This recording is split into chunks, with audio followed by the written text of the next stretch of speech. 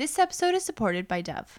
Over half of the girls around the world suffer from low self-esteem, which causes them to opt out of important life activities and puts their health at risk. The Dove Self-Esteem Project is the world's largest provider of self-esteem education and teaches the next generation to feel comfortable in their own skin by working with schools and parents. Dove has created and uses educational, evidence-based resources that are designed to help young girls and boys reach their full potential. They cover topics like bullying and social media to help young people build a positive relationship with the way they look. You can get these printable resources to help increase self-esteem in the young people in your life at dove.ca/self-esteem. But Alex, let's begin this episode. Let's do it. Hello everybody, I'm Alex and I'm here with my husband Shane. The babies are in bed, the cat is in her room, and we are so glad that you could join us for happy hour.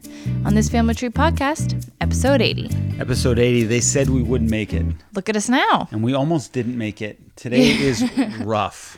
Rough. Today was hard. But before we get into the ins and outs of our very hard day, we have a great episode coming up. First off, we have Dr. Michelle Borba. She's an educational psychologist, a best-selling author, and a Today Show contributor. So she's big time. And we spoke to her about her new book, Thrivers, which details why some kids struggle while others shine. And we talk about what tools and strategies parents can use to encourage resiliency in their children. And we realized that I am a thriver in this. You are a thriver. Actually, I came to that deduction. Michelle was pretty quiet when I told her that I was a thriver. So that's not confirmed. I learned that I may be a thriver, I'll say. You learned that you may be a thriver. And also you learned the tools to help ensure that hopefully Betty and Lucy are thrivers. Yeah, let's hope. But next up, we have Whitney English, who has been on the pod before. Whitney is amazing. She's a registered dietitian, and she is one half of Plant-Based Juniors, which is a baby-led weaning and child feeding account for plant-based families. We talked to Whitney about plant-based eating myths and how to healthfully raise plant-based Sounds kids. like you're saying myths. Myths. Myths. Yes. No, I'm done. Oh, sorry. I want to also say, in this interview, if we seem a little lackluster with the interview with Whitney, it's because we just came off a epic date night where we really went all out. So, yeah, I think Whitney carried the load, I guess we'll say, because I was out of it, man. I was sleepy. Yes. Putting it lightly, I was real sleepy. And I apologize to Whitney if she's like, what's wrong with these boring interviewers? But I do think there was a lot of great information. You know, There was. I'm not saying it's bad. No, there was Still great listen information. to it. Here's the thing. It's weird that you think that because, yes, I was exhausted, but I think it was still a pretty damn good interview. I know, but sometimes the way you feel, even if it's not how things are, it can change your perception of how things went. Well, the listeners can be the judge of that one. But Shane, cheers. Cheers. So finally a drink that's not alcohol. I was going to say, unlike on date night, we're drinking Seedlip, which is a non-alcoholic cocktail. So tonight we've got... This is good. I know. We've got Seedlip Spice 94 with a cardamom and caramel syrup. And it's delicious. And a little Fever Tree club soda. But wait. Yes. Why is mine a completely different color than yours? This is like because somebody drank all the Seedlip this week and I only had enough for one more shot, so I used it for yours. So you don't have any Seedlip? I don't have any Seedlip, babe. There's literally a full shot left, just one. So you were going to fake it had I not called you out? Well, I had a little sip of yours, so... This feels like the scene in Princess Bride where the one person has the drink that's poison. It's good though, eh? Oh, it's the best. And I was drinking a little bit of the syrup. Like, it's probably laden with so much sugar, but it's cardamom and caramel, and it's the best combination ever. And it goes so well with that, like, really beautiful kind of woody Seedlip. Oh, man, this is really good. And just what the doctor ordered. Okay, let me get into my opening topics. Okay, so this is that time of year where your month-long birthday celebrations are coming to an end. Winter has officially come to a close. In fact, your birthday is on the first day of spring. So I'm thinking we need to set some rules here. Well, we've been a little sluggish lately. Less chocolate in the house? Well, less chocolate would be nice. I think chocolate's a problem. Also, we can get on to a regular eating. Oh my God. And drinking routine. I say this, and I want to know your thoughts. So our last date night, we split a bottle of wine. And then I had a friend drop off a very nice care package. And in the care package, there was a little bottle of Sailor Jerry. And Sailor Jerry's is something kind of close to my heart because I have I have the logo of Sailor Jerry on my arm, the tattoo. So this friend knew I liked it, and we wanted our date night to be a little supercharged that night, I guess. Supercharged it was. We drank a little bit too much of the Sailor Jerry's in addition to the wine. And long story short, we felt terrible the next day. Not necessarily a hangover, but we were just so sluggish and lethargic. So I'm thinking, how about this? We have a half bottle of wine every date night because I think that's fine and fun. And if we want to add drinks, we have a maximum of 2. I think that's smart. 2 shots. Well, you can split those shots within 4 drinks if you want. Half shot a drink. But any more than that, I think is just a recipe for disaster, and it's throwing our week out of whack. And I don't want date nights to be something that causes problems the day after. I agree. You don't want to wake up and feel like hell. You want to wake up and feel great that you had an awesome date night without feeling like you got hit by a truck. And I don't mind the way we eat that night is so fun. I love it. But it feels so much more fun when you abstain from foods like that leading up to it. Well, same with alcohol. Because I found that we've been drinking more alcohol because we had given up weekday alcohol a while ago and we were only drinking on Wednesdays and Fridays. And then we kind of started picking it up again with all the birthday stuff. Well, winter has a way to suck you into that world a little Yeah. bit. Christmas is your first that 2 weeks in Christmas can suck you into that weird vortex where every day you're putting Baileys in your coffee and having drinks every night. So we're coming out of that now. So I'm thinking now that these ground rules are set, you and I will both know not to influence each other in a way we probably don't want to be influenced. And I think we should try to get back into a workout regime of some sort to make our moods better. It does. And we know that because, when we have been on schedules like that where we encourage each other to go out, even just for like a walk, like a slow walk counts. If we encourage each other to do that, we're both better off for it and we're both feeling amazing by the end of the week. Like think about how great we were feeling on our date nights where we were eating better in between our Wednesday and Friday night shenanigans. We were getting outside for some kind of exercise or outdoor time every day. And we felt freaking awesome. And I feel super sluggish right now, but I put everything on the back burner to work on other projects because it's a lot to take on and it's a lot. It's like if I then start to work out, I got to throw something else on the back burner. I don't think you do. And it's hard to get everything done because I'm not willing to get up earlier because I have a really hard time. No one's if I don't waking get up early to sleep. work out. No. I know. Or do work though. Like I can't even wake up and like go and do work because like I just need the sleep. So I don't know when I can get it in. If you worked out for 15 minutes a day, which anyone could do, you just feel like you've done a workout. And in your brain, you go, I worked out today. Yeah. If you want to write your book for an hour, write your book for 45 minutes. Work out for 15 minutes. And you use that time. Because if I even go for a 15-minute run, I feel great. No, I agree. And like I played tennis with my mom because they opened the tennis courts, the city public tennis courts. So people have something to do during lockdown. And so my mom and I went and played. And that made me feel so great. We played for 30 minutes. I set a timer. And I tried to run as much as I could during the match, like whether it was to get balls or go for things that I knew I couldn't get, like returns. And I felt amazing. I felt so good. And I know you're saying this and you're like encouraging me to get out because you live with me. You know what I'm like if I don't get stuff in and it goes on for a while. I know what you're like when you're not moving yourself and moving your body in a way that makes you feel good.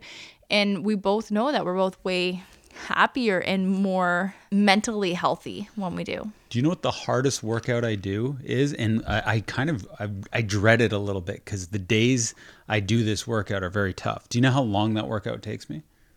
What, 20 minutes? 5. What do you do? I do 500 push-ups in a day, every other day. And those days, it's only 5 minutes. But it is so tough, and it feels like I've worked out for an hour and a half in that 5 minutes. Because they're spaced out? I space that 5 minutes out throughout the day. Every other hour, I drop, and it takes me almost a minute to do 500 push-ups. So I just do that 5 times. Yeah. And by the end, like usually it's like 8 p.m. when I'm doing So it takes you 1 minute to do 100. Then yeah. And then I'll wait 2 hours, do another 100. And then by 8 p.m., I've done it, and it feels like I've been working out all day, But really, it's 5 minutes, and that's my hardest workout, and I think it produces the best results too. Look, before this podcast, I did 50 jumping jacks, and I didn't get much movement in today because Betty has been sick. She's had a fever that spiked to 105 a couple times, and the lowest it's been is 102. So it's been such a stressful day, and it was like that all last night, and I was checking on her every little bit throughout the night, and just it was so stressful. So I haven't really moved because I've been taking care of her, but even just doing the jumping jacks before this podcast, at least that was something. And honestly, I'm probably gonna do them after the podcast too. I feel antsy. And honestly, I get my best thinking done in two places. I get my best thinking done when I am on a run or on a walk, and when I'm in the bathtub. Nice. Yeah. No, I gotta get back into baths. And reading I have to get into. Not that I've ever back into suggests that I was into it at one point. I have to start reading, and I've joined a book club with my I'm friends. impressed with you. I guess every month we're going to meet over Zoom and discuss a book, and I am nervous to finish the book. I'm worried how slow I read. You'll finish it in the month. That's all. That's enough time, babe. I feel like 10 pages takes me 2.5 hours. Is that normal? No, I can guarantee that you read. These are just more Where's than- Waldo books too. But he is tricky to find. You know, I read slowly too because You do not read slowly. No, I have friends that read, honestly. Like some girls in my friend group will read a novel like every 3 or 4 days, which is insane to me.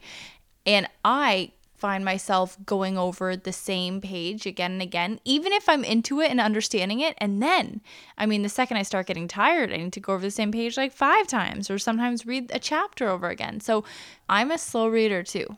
And I get you, and you're probably slower than me, but I don't know. A month is a lot. You'll be fine. How many nights a week do I have to dedicate to it, you think? Just do 1 night a week. Like You think 4 times I can finish a book? Oh, 4. Right. I'm not good at math. Yeah, I don't know. What, 3 nights a week you need? Yeah, I think at least. Okay, that's good. I am What's excited that book for called? you. You ordered it Lush from Life. Lush Life. It's about it's like a detective book. Yeah, if anyone has read Lush Life and could send me some Coles notes, that would just help me. Who chose it? I think my friend Sean Dawson chose it. Oh, this is exciting. I'm excited for you. Okay, but before we get into our interview with Michelle Borba, let's tell everyone who we are supported by. We are supported by Hello Bello. Being a parent is hard, like really hard.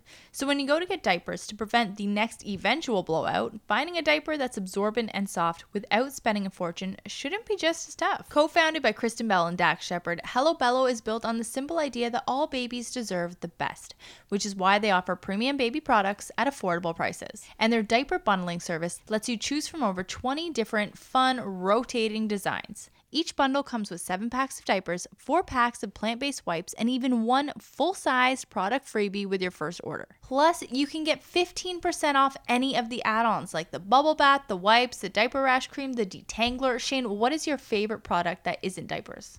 I like all their creams. I know. I like their creams, but I don't want to say stuff I always say. I like their detangler. Okay, the creams. The creams. And I personally prefer the sweet cream scent. It is so, so beautiful. Moving on. To get Hello Bello super soft, super absorbent, and super affordable diapers delivered right to your door, go to hellobello.ca and use the promo code ThisFamilyTree30 for 30% off your diaper bundle order. That's huge bang for your buck and a lot of potential blowout saved. Again, that's hellobello.ca, promo code ThisFamilyTree30 to start bundling with 30% off your first order. Don't forget, it's hellobello.ca and promo code ThisFamilyTree30. This promo is applicable to Canadians only. But now let's get to our interview with Michelle Borba.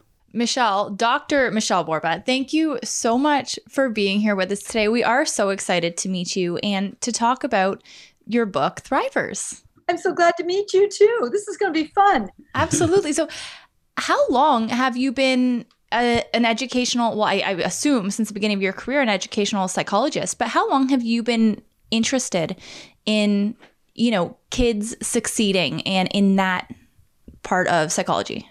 Oh, probably from the first day. I started as a special education teacher way back when. My mom is. And most of my kids in the classroom obviously were struggling because they'd already been diagnosed with a learning, a behavior, an emotional problem. And they were obviously incredibly loving parents, but it was always the haunting question of how do you help some kids succeed? How do you help all kids succeed? And at the same time, I was working on my doctorate at the University of California at Davis, and I discovered something miraculous, research on resilience. That's sort of the untapped, nobody is aware of it, where these researchers have been actually studying children for years, the same cohorts of kids, from homelessness to poverty to emotional, physical abuse to war zones, and finding that for some reason, some of them bounce back and do quite well, and it has nothing to do with DNA. So there was, what is it that makes some kids thrive? And that became the book.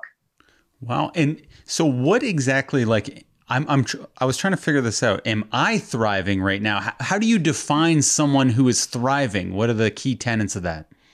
To me, it's just a kid who's got, I got this. Right. So when they face an adversity or a bump in the road, they can go over it. It makes no difference what their GPA is. It's a kid who's got that tendency to keep on moving and can handle the adversity. That's the piece right now that's so critical, because we all of a sudden realize we're raising our kids in a pretty darn uncertain world. Yeah. So they need to be prepared for the bumps and the bruises along the way. So we're saying this is all nurture, no nature. Some of it is a little bit of nature, because we do know that some kids are more hypersensitive than others. We do know that some kids are more stress prone than others. But regardless of that, the research is on our side that whoever the kid is, we can help every kid shine a little more and struggle a little less. We just need to get into who this kid is and go from that angle and push that child to be the best they can be. And so you've broken Thrivers down into, 7 strengths that are teachable, that we can teach our kids and help them develop and encourage. If you can tell us and the listeners those 7 strengths, I want to see how many I have.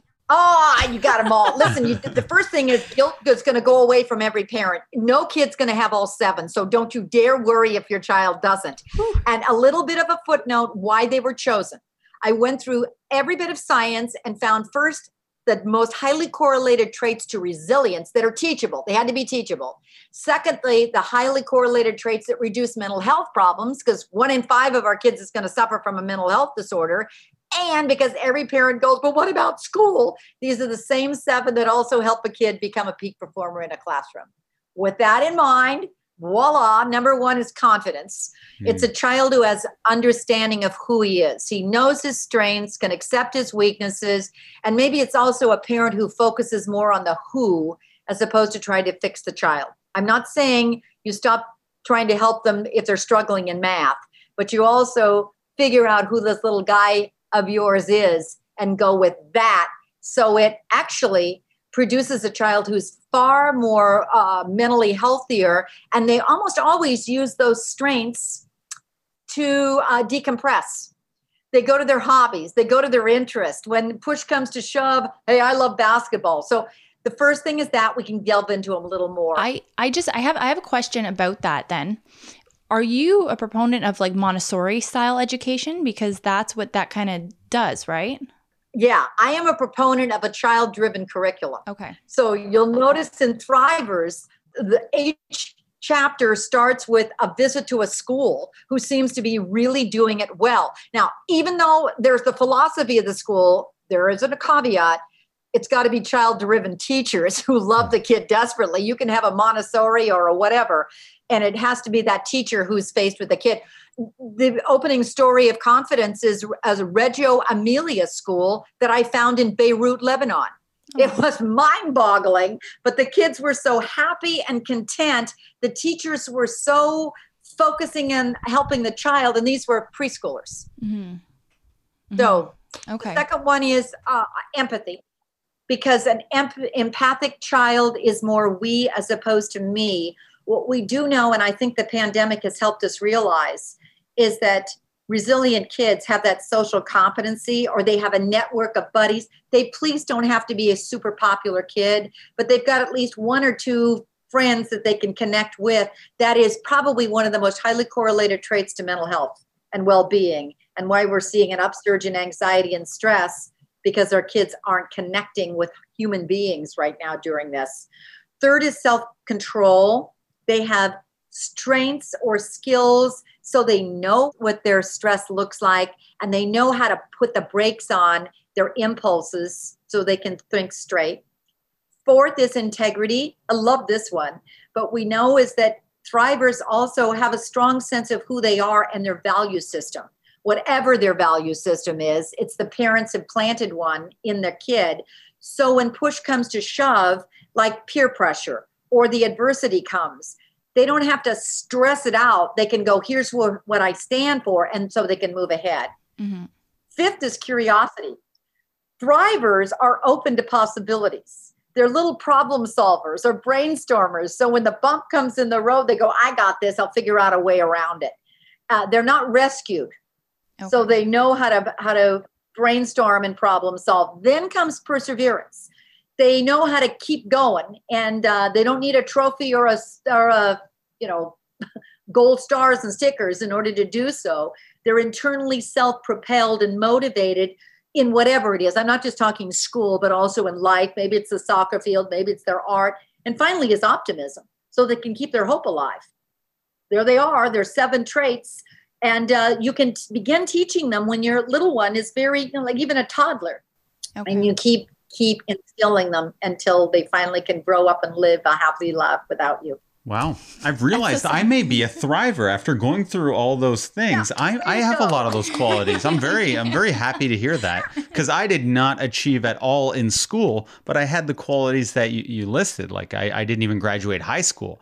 But I wanted to ask... Are you a happy camper now? I'm a happy camper now. You're right. And my parents, they didn't worry about what I wasn't good at. Exactly what you were saying. They were just trying to push me to what I gravitated towards already. And they let me just go that way, which really did help me. Now, I wanted to ask, I was reading that you said this is the toughest generation for children.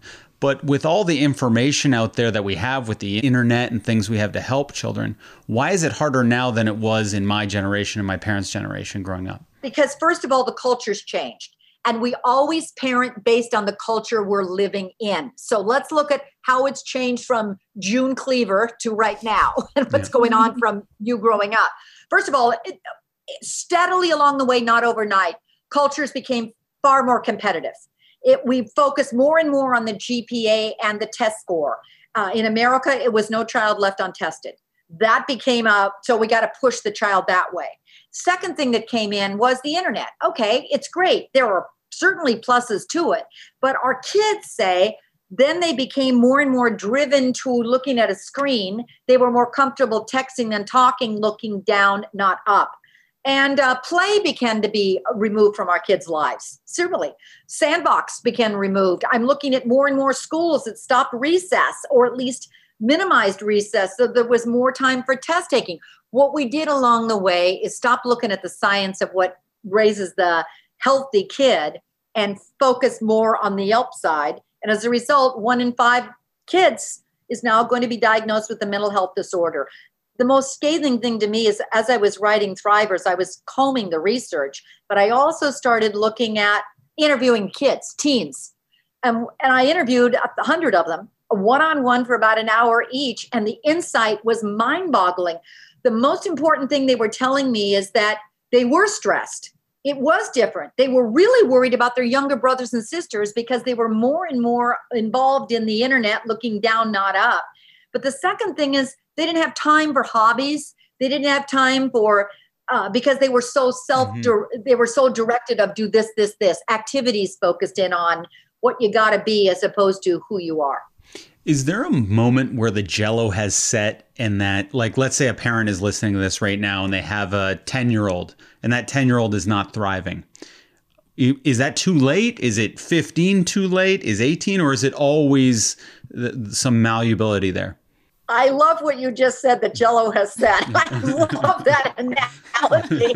No, it isn't. Because if that was true, the entire counseling industry would go out of business and there'd be no hope for an adult. Mm-hmm. Is it easier when the kids get older? No.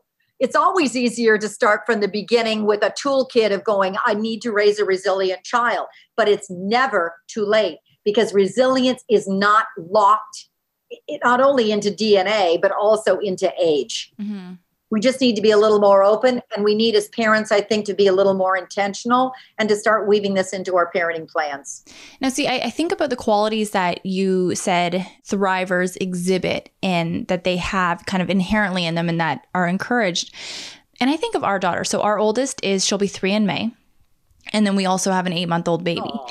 And I think about our 3-year-old and I'm like, oh my gosh, we are not encouraging intrinsic motivation right now, because I will bribe her with whatever the heck I have in my kitchen just to get her to do something, whether it's get out for a walk with me, come to the grocery store, go to bed, use the potty. Am I screwing her intrinsic motivation up right now? Oh, guilt 101. Don't you just love parenting? As soon as we get the baby, it's immediately guilt. We did it all wrong. No, because what you did was absolutely textbook brilliant. You admitted it. You recognize what the problem is. And now you're going to go, now I need to reframe it. That's all we need to do. What we do know is that rewards stomp out curiosity. And that's a curtailer. As soon as you reward the art, as soon as you reward the music, the kid goes, well, then I have to now do it along the path that mom and dad want. Watch your 3-year-old. They're inherently curious. Mm-hmm. They love everything. The leaf out there, the snow that comes, you want to keep that alive. So the first thing you do want to do is encourage inquisitiveness forever, because those are the ages they are. By the time they're 4, you're going to get tired of the word why. Everything is why. Keep going with the why, because that's what you want. And then as they get a little older, I don't know that answer. Thanks for asking. Let's go find out. The second thing about a 3-year-old that you are already doing, I bet, is when they fall down, you go, it's okay. Brush yourself off and start all over again.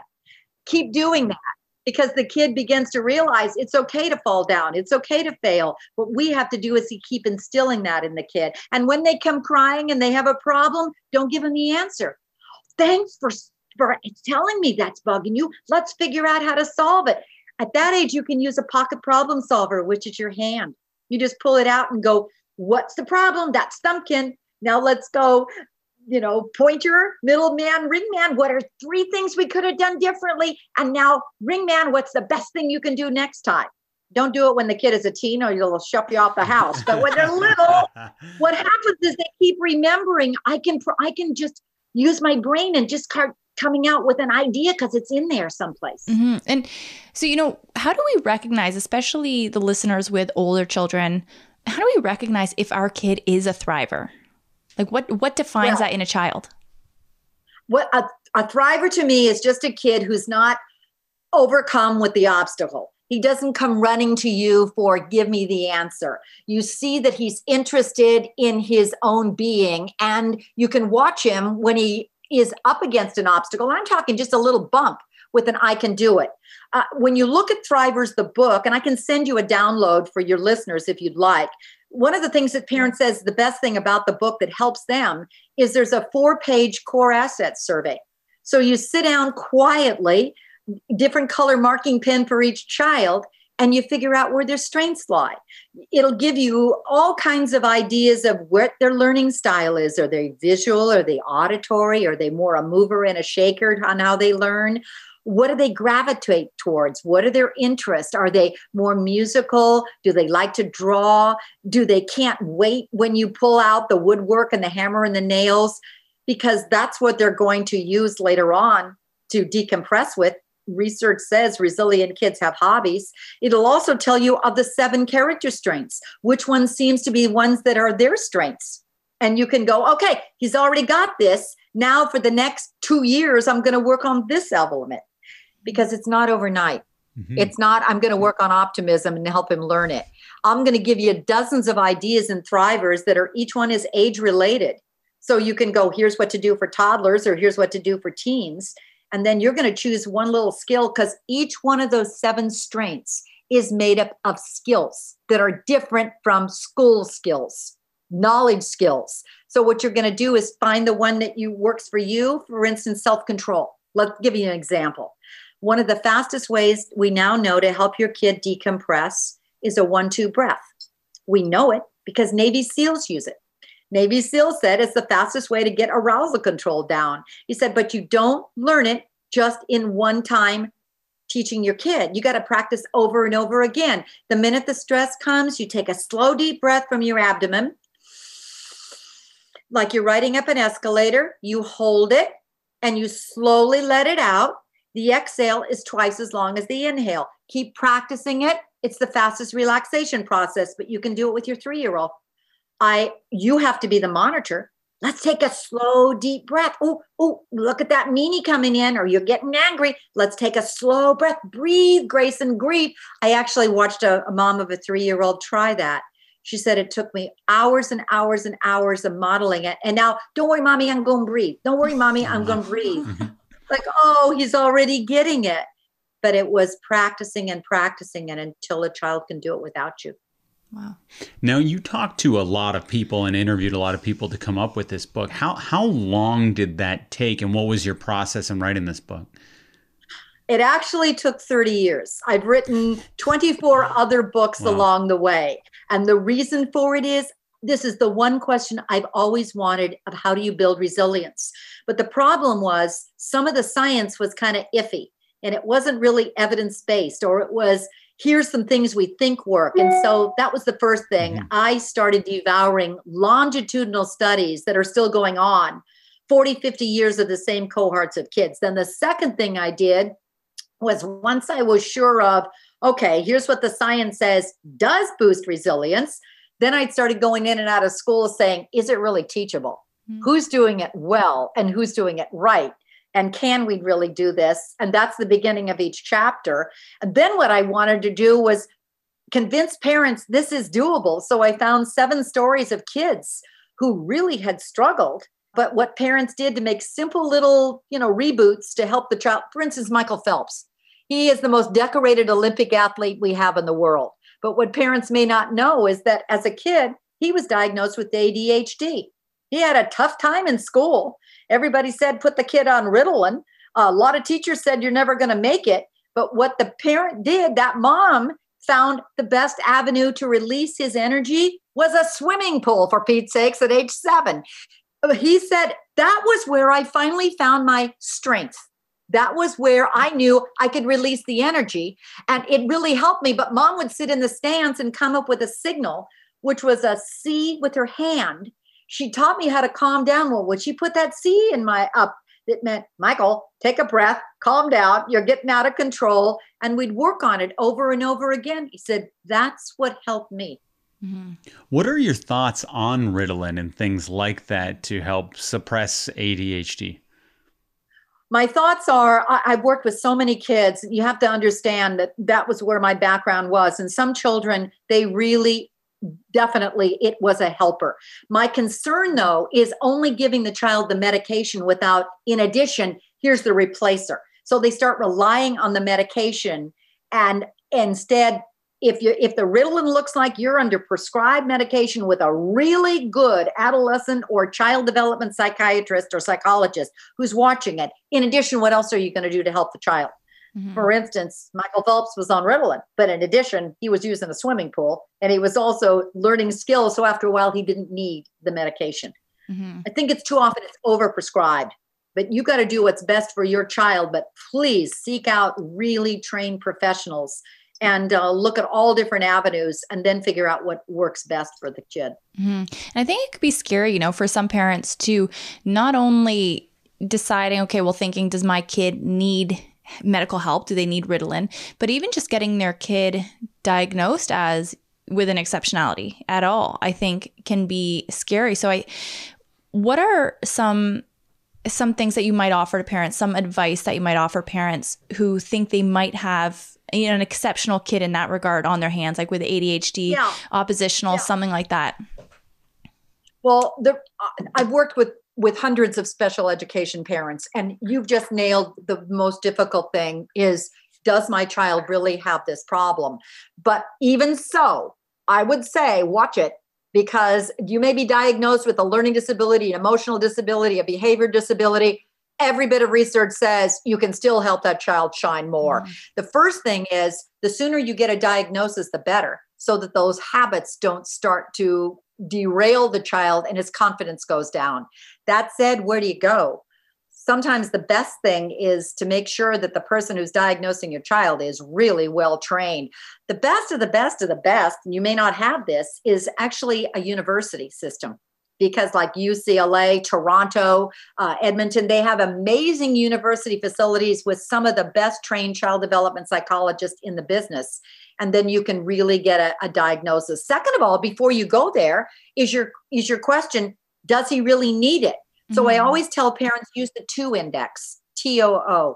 Start tracking your child on a calendar without him knowing it, and you'll begin to see a pattern. When does he thrive and when does he struggle? Because he doesn't struggle all the time. Your first thing, it may be that he's struggling because he's in the wrong daycare, or he's missing out. He's in an afternoon session when he should be the morning session. He's not getting the nap, and that's when his stress all comes to power. So look at the pattern of when and where is the biggest struggle, and when and where is he shining the most. That'll be key. You can also look at the people he's around when he shines most, because those people usually have a really good empathy level with the kid. Then the next thing is, if he's in a school system, go to the resources there first. Ask the teacher, are you seeing a different pattern? Because the bottom line is, kids act differently when we're not around. So is he doing the same thing outside with somebody else, with grandma? And if he's not, then figuring out, so what's grandma doing that's a little differently that maybe we can get on board together and use? Mm-hmm. There's a lot of avenues you can do to get help. And that's what you're really trying to do, is get the best help based on, because nobody knows their kid better than you. Yeah. No, absolutely. Absolutely. And, when it comes to parenting and children's resilience, because again, that's something obviously we all want to encourage, but you said that modern day parenting kind of shorthands that resilience. So how does this, what needs to be outdated? What needs to be outdated is the model that it's only GPA and IQ that's going to help your kid be shining and successful. Because that's the biggest mistake I do, because we're finding everything we do and even the activities we put our kids in are to help them get that GPA. And the goal is obviously because you love your child desperately and you want them to get into that college scholarship or whatever. So let's eliminate the guilt again. Once again, we're done. But it is a different world, and science says you need a different skill set. That note is, please, parent, it doesn't have to be time consuming. So relax. It's maybe going through Thrivers and one-on-one saying, what's the one skill I can work on 3 minutes a day for the next month? Mm-hmm. And maybe not work on it because that's the kid that's struggling. You're far better off if you do it as a family. So your child sees daddy trying it and mommy trying it and brother trying it and sister trying it. Grandma's on the phone doing the Zoom. That's how you'll get optimum results. And you do it on an ongoing basis because you're trying to instill a new habit. Is there anything that you used to do, maybe, I'm not even sure if you have children, but with your children growing up or the children you taught, that you realize now wasn't a thing to be doing? The rewards. And because at the level where we started, science was saying, oh, reward the kid. And so if you're looking at the research and you're saying, boy, this must be the optimum way, what I began to see, I'm a mom of 3, I began to say, okay, those rewards are backfiring because maybe I'm giving him a cookie for whatever it is now and he's ready for Lexus at the end of the day. So what else do I get? They started wanting more and more and more. And it was exhausting me trying to figure out this darn reward system. Oh my gosh, the reward chart on the refrigerator was absurd. And then I came across a piece of research that said, you're ruining the curiosity. And if the kid keeps wanting the reward, then what you're actually doing is his behavior is contingent on it. It isn't for what is good from the inside out. So that was my moment to go start weaning away from that. And I got the best rewards, meaning the kid just was going to behave the right way because that's what we expected in the house. What I did instead was just start praising. Hey, nice job. Thank you for being kind. Oh, you're sitting so strong. Good for you. Because in the end, it isn't the reward they want. They want the words from us because they want to please us. Now, what if you have a kid who's just not interested in pleasing you? They don't really care. They don't really have curiosity. They're just happy to kind of sit there all day. I rarely found that kid. From hundreds of kids I've worked with, if that kid's just sitting there, it means usually there's something else going on and I need to dig deeper, because kids by nature, little ones, are little active ones. They're usually happy campers. And if you see a real change in a child like that, something else is going. If the child isn't enjoying his own company, that's a big concern too, because he needs to enjoy his own company. Example, I was on a plane prior to a pandemic, and I was exhausted watching a mom. It was a 4-hour flight with her 4-year-old daughter. And I mean, every 2 minutes, she pulled out something else to occupy the kid. It was this backpack that was filled with toys. And I sat there at the end of it going, there's not 1 second that this child can just sit and enjoy being her. Mm-hmm. Or figuring out what I want to be able to pull. You can even set up for little guys boredom boxes in your house. Don't buy anything, but you want to clean your house, get extra set of shoe boxes. You've already got them. And in one set, it's puzzles. And another set, it's, arts and crafts. And another set, maybe it's Play-Doh. And another set, it's woodworking. And when the kid goes, I don't have anything to do. Hey, there's some boxes. So you start helping the child realize you're not always going to be there to entertain him as, the cruise director. He needs to figure out what he enjoys. And that's going to be a wonderful clue to you. I mean, one of the coolest things you could do right now in your house is put a sheet over the top of your dining room table and make it into a reading fort. Put pillows and beanbag chairs and the dogs and flashlights. It was our favorite thing to do as a family. And at 7:00 every night, the kids will to this day said it was the best thing we did. Everybody goes into the reading fort, including mom and dad. Everybody pulls a book. When they're little, I'm reading out loud to them. But after a while, they were reading for their own sake, for pleasure. That became the greatest relaxation tool there was, a reading fort, a fluke. Some of the best things we do as parents, we just by fluke, let's do a reading fort because you don't have anything else to do. And then once you realize the kids are looking forward to that, keep doing it. Okay, Michelle, we're just going to take a quick break to let our listeners know who we are supported by. We are supported by My Breast Friend. My Breast Friend is the #1 choice of nursing pillow for millions of parents around the world who nurse their babies. That's B-R-E-S. I had to think about it. T. B-R-E-S-T. The reason we're spelling it is because it's not the typical spelling of breast. It's not. I never learned the etymology of that, but I'm sure it's a very fascinating story. I agree. And for more than 25 years, My Breast Friend's patented wraparound design, so it clips around your body, has supported people in over 40 countries and thousands of birthing hospitals to support successful nursing. Lactation consultants around the world credit the pillow for helping parents achieve longer and more comfortable feeding cycles than they thought possible. And Shane and I can both testify to that, and we can speak directly to it. It was so comfortable and it made it so much easier. It's simply the best, most supportive choice for successful breastfeeding. You can purchase My Breast Friend online at buybuy-baby.com, target.com, walmart.com, babylist.com, and amazon.com. But we are also supported by Seedlip, the world's first distilled non-alcoholic spirit. Crafted without alcohol, sugar, or calories, Seedlip spirits solve the dilemma of what to drink when you're not drinking, whether it's for the night, the month, or forever. And as a non-drinker, it never feels good when your only options are water, soda, sugary mocktails. But now you can skip the booze without feeling left out when it comes to your social life. And for us, it's a great break from alcohol without feeling like you're taking a break from alcohol. Yes, absolutely. And whether you're a person who likes, citrusy drinks or aromatic spices, savory herbs, Seedlip offers a drink for every type of drinker. It's crafted using a bespoke process that includes traditional copper distillation of botanicals. And each of Seedlip's 3 variants, so Spice 94, Garden 108, and Grove 42, are alcohol-free and have their own unique flavors, which pair so perfectly with just a splash of tonic, and we recommend Fever Tree Tonic. But they can also be used to make more complex cocktails like the ones you'll find in the Seedlip cocktail book or on Instagram at Seedlip_NA. Is what I'm drinking tonight complex? It's easy as all heck. It's just a syrup, and I guess the syrup might be complex. It's a yes or no question, Alex. Moderately complex. Okay. So head on over to seedlipdrinks.com and use the promo code ThisFamilyTree10 for 10% off of your favorite non-alcoholic spirit.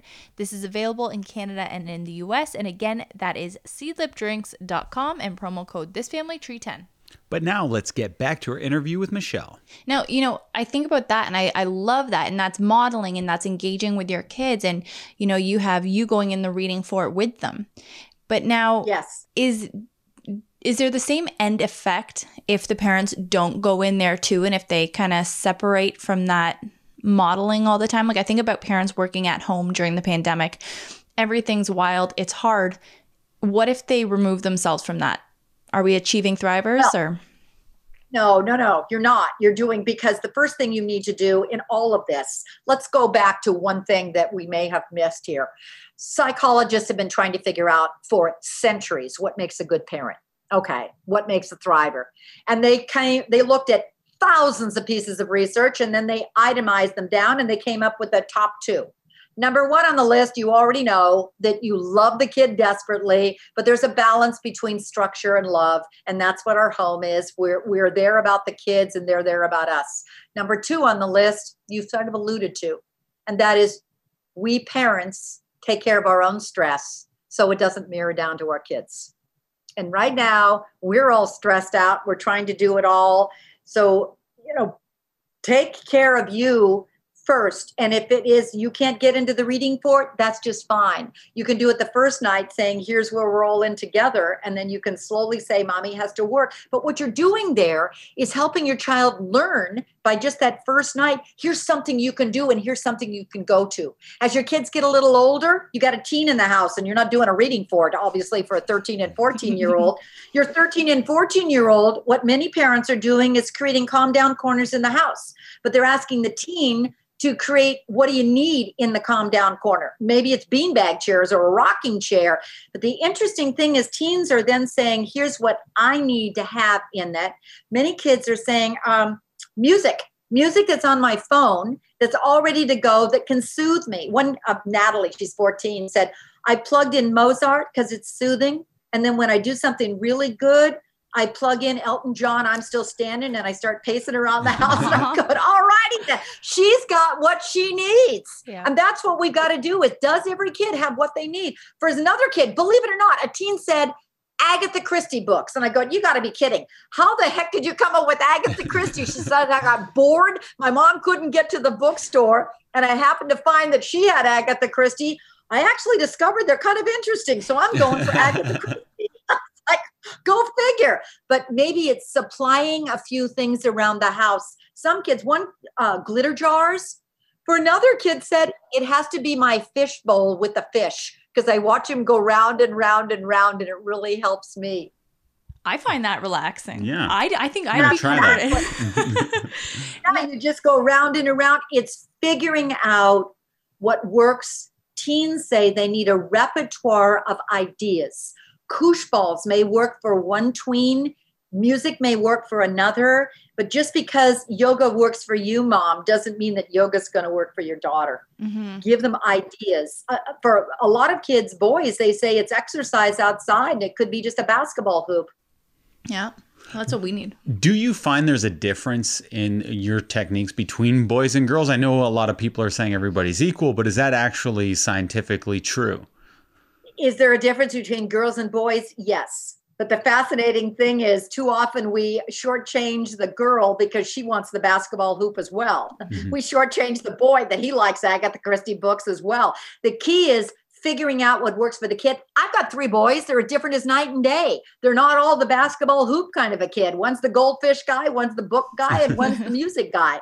It's finding out what works for the child, because the key, says Emmy Werner's work on resilience, the strong commonality, this is what we overlook, is that ordinary, everyday things can be extraordinary difference makers in kids for resilience. That's what we've sometimes overlooked, is we're making this stuff too hard. Hobbies, interests, music, prayer for some kids. Emmy Werner said prayer and values have a huge interest for some children. Not all, but for some. So don't overlook the things that are already in your home. The key that you now got to backtalk, and maybe from this conversation, is going, take a moment for each kid and go, what do they have? What do they got going for them? What are they using? If that kid doesn't have anything, then that's the kid to zero in on and say, what am I going to do to support that child so he does thrive? Because when they get away to college, the number one time our kids do drop out of college is end of freshman year, first semester. When college counselors say why, they tell us because the kid can't cope. Yeah, we call it the turkey drop. They all go home on Thanksgiving. Their GPA got them there, but it's not keeping them there. Now, what's the one question that you say helps parents raise more confident children?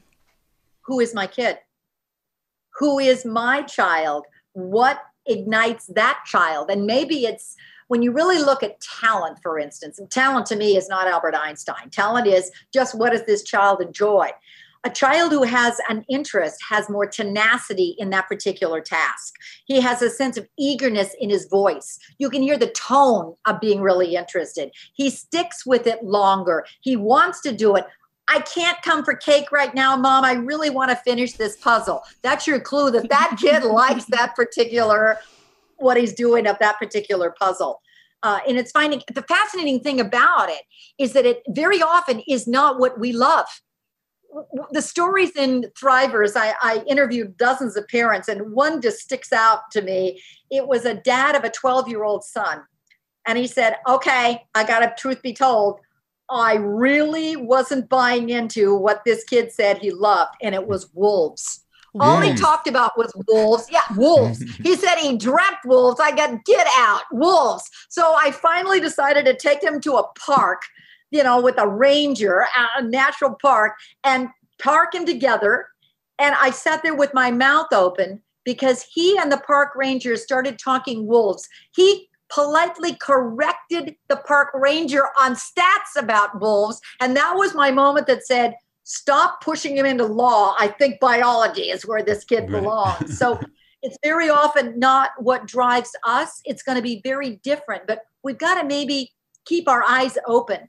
Because we do know, according to research, we spend more time focusing on the kid's weaknesses and trying to fix the kid, as opposed to focusing on what drives the kid and what their strengths are. And that is what's going to help them get over the hump and thrive. See, now I have a question in regards to that, and in regards to the weaknesses and, Montessori style education, like we were talking about earlier, that is child driven. And I think kids are allowed to kind of like just not do things if they don't feel confident in it. Now, I do not think public education in Canada is where it needs to be, but I think there's a lot of good things about it too. And I think there's something to having a foundation, even in the things that you're not good at, and setting small goals so that you can kind of achieve them. Yes. So how do we balance that? Well, how we balance it is perseverance, and you just nailed it. Because the other thing is, I don't want anybody to assume is that therefore let the kid off the hook and just let him scale by and not have to, because a thriver figures out that he can handle mistakes. So when you go to perseverance, what we do, a couple of things that are critical to answer you. The highest correlation to success is a kid who develops what's called a growth mindset. And that is, he realizes that whatever task he's trying to accomplish, it's not going to be contingent on his IQ that makes or breaks whether or not he succeeds. It's going to be contingent on how hard his effort is in the task. And it may take a while to get to it. But if you praise the kid for the end product, good job, you got 100%. You actually help the kid develop a fixed mindset going, what value is how hard I work? Phenomenal research on, they took kids that all had about the same IQs, and then they looked at two different teachers. They were all taking the same algebra class. They all started at the same level, but in a very short amount of time, this group of kids over here was more successful than this group of kids over here. Same lessons, same textbook. What was different? This teacher was praising differently.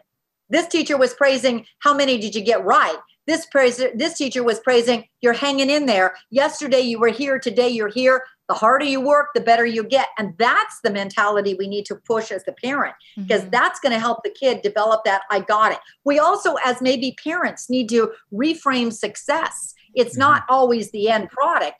It's a 4-letter word spelled gain. Yesterday you were here, today you're here. And when you blow it, here's my example of that one.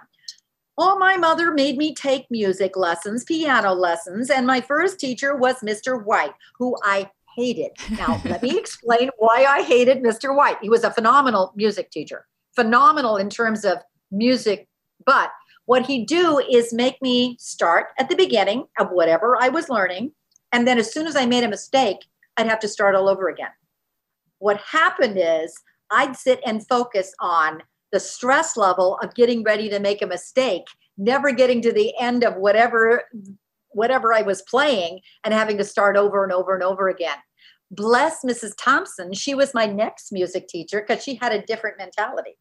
Her mentality is help the kid enjoy the lesson, help the kid love whatever it is you're learning.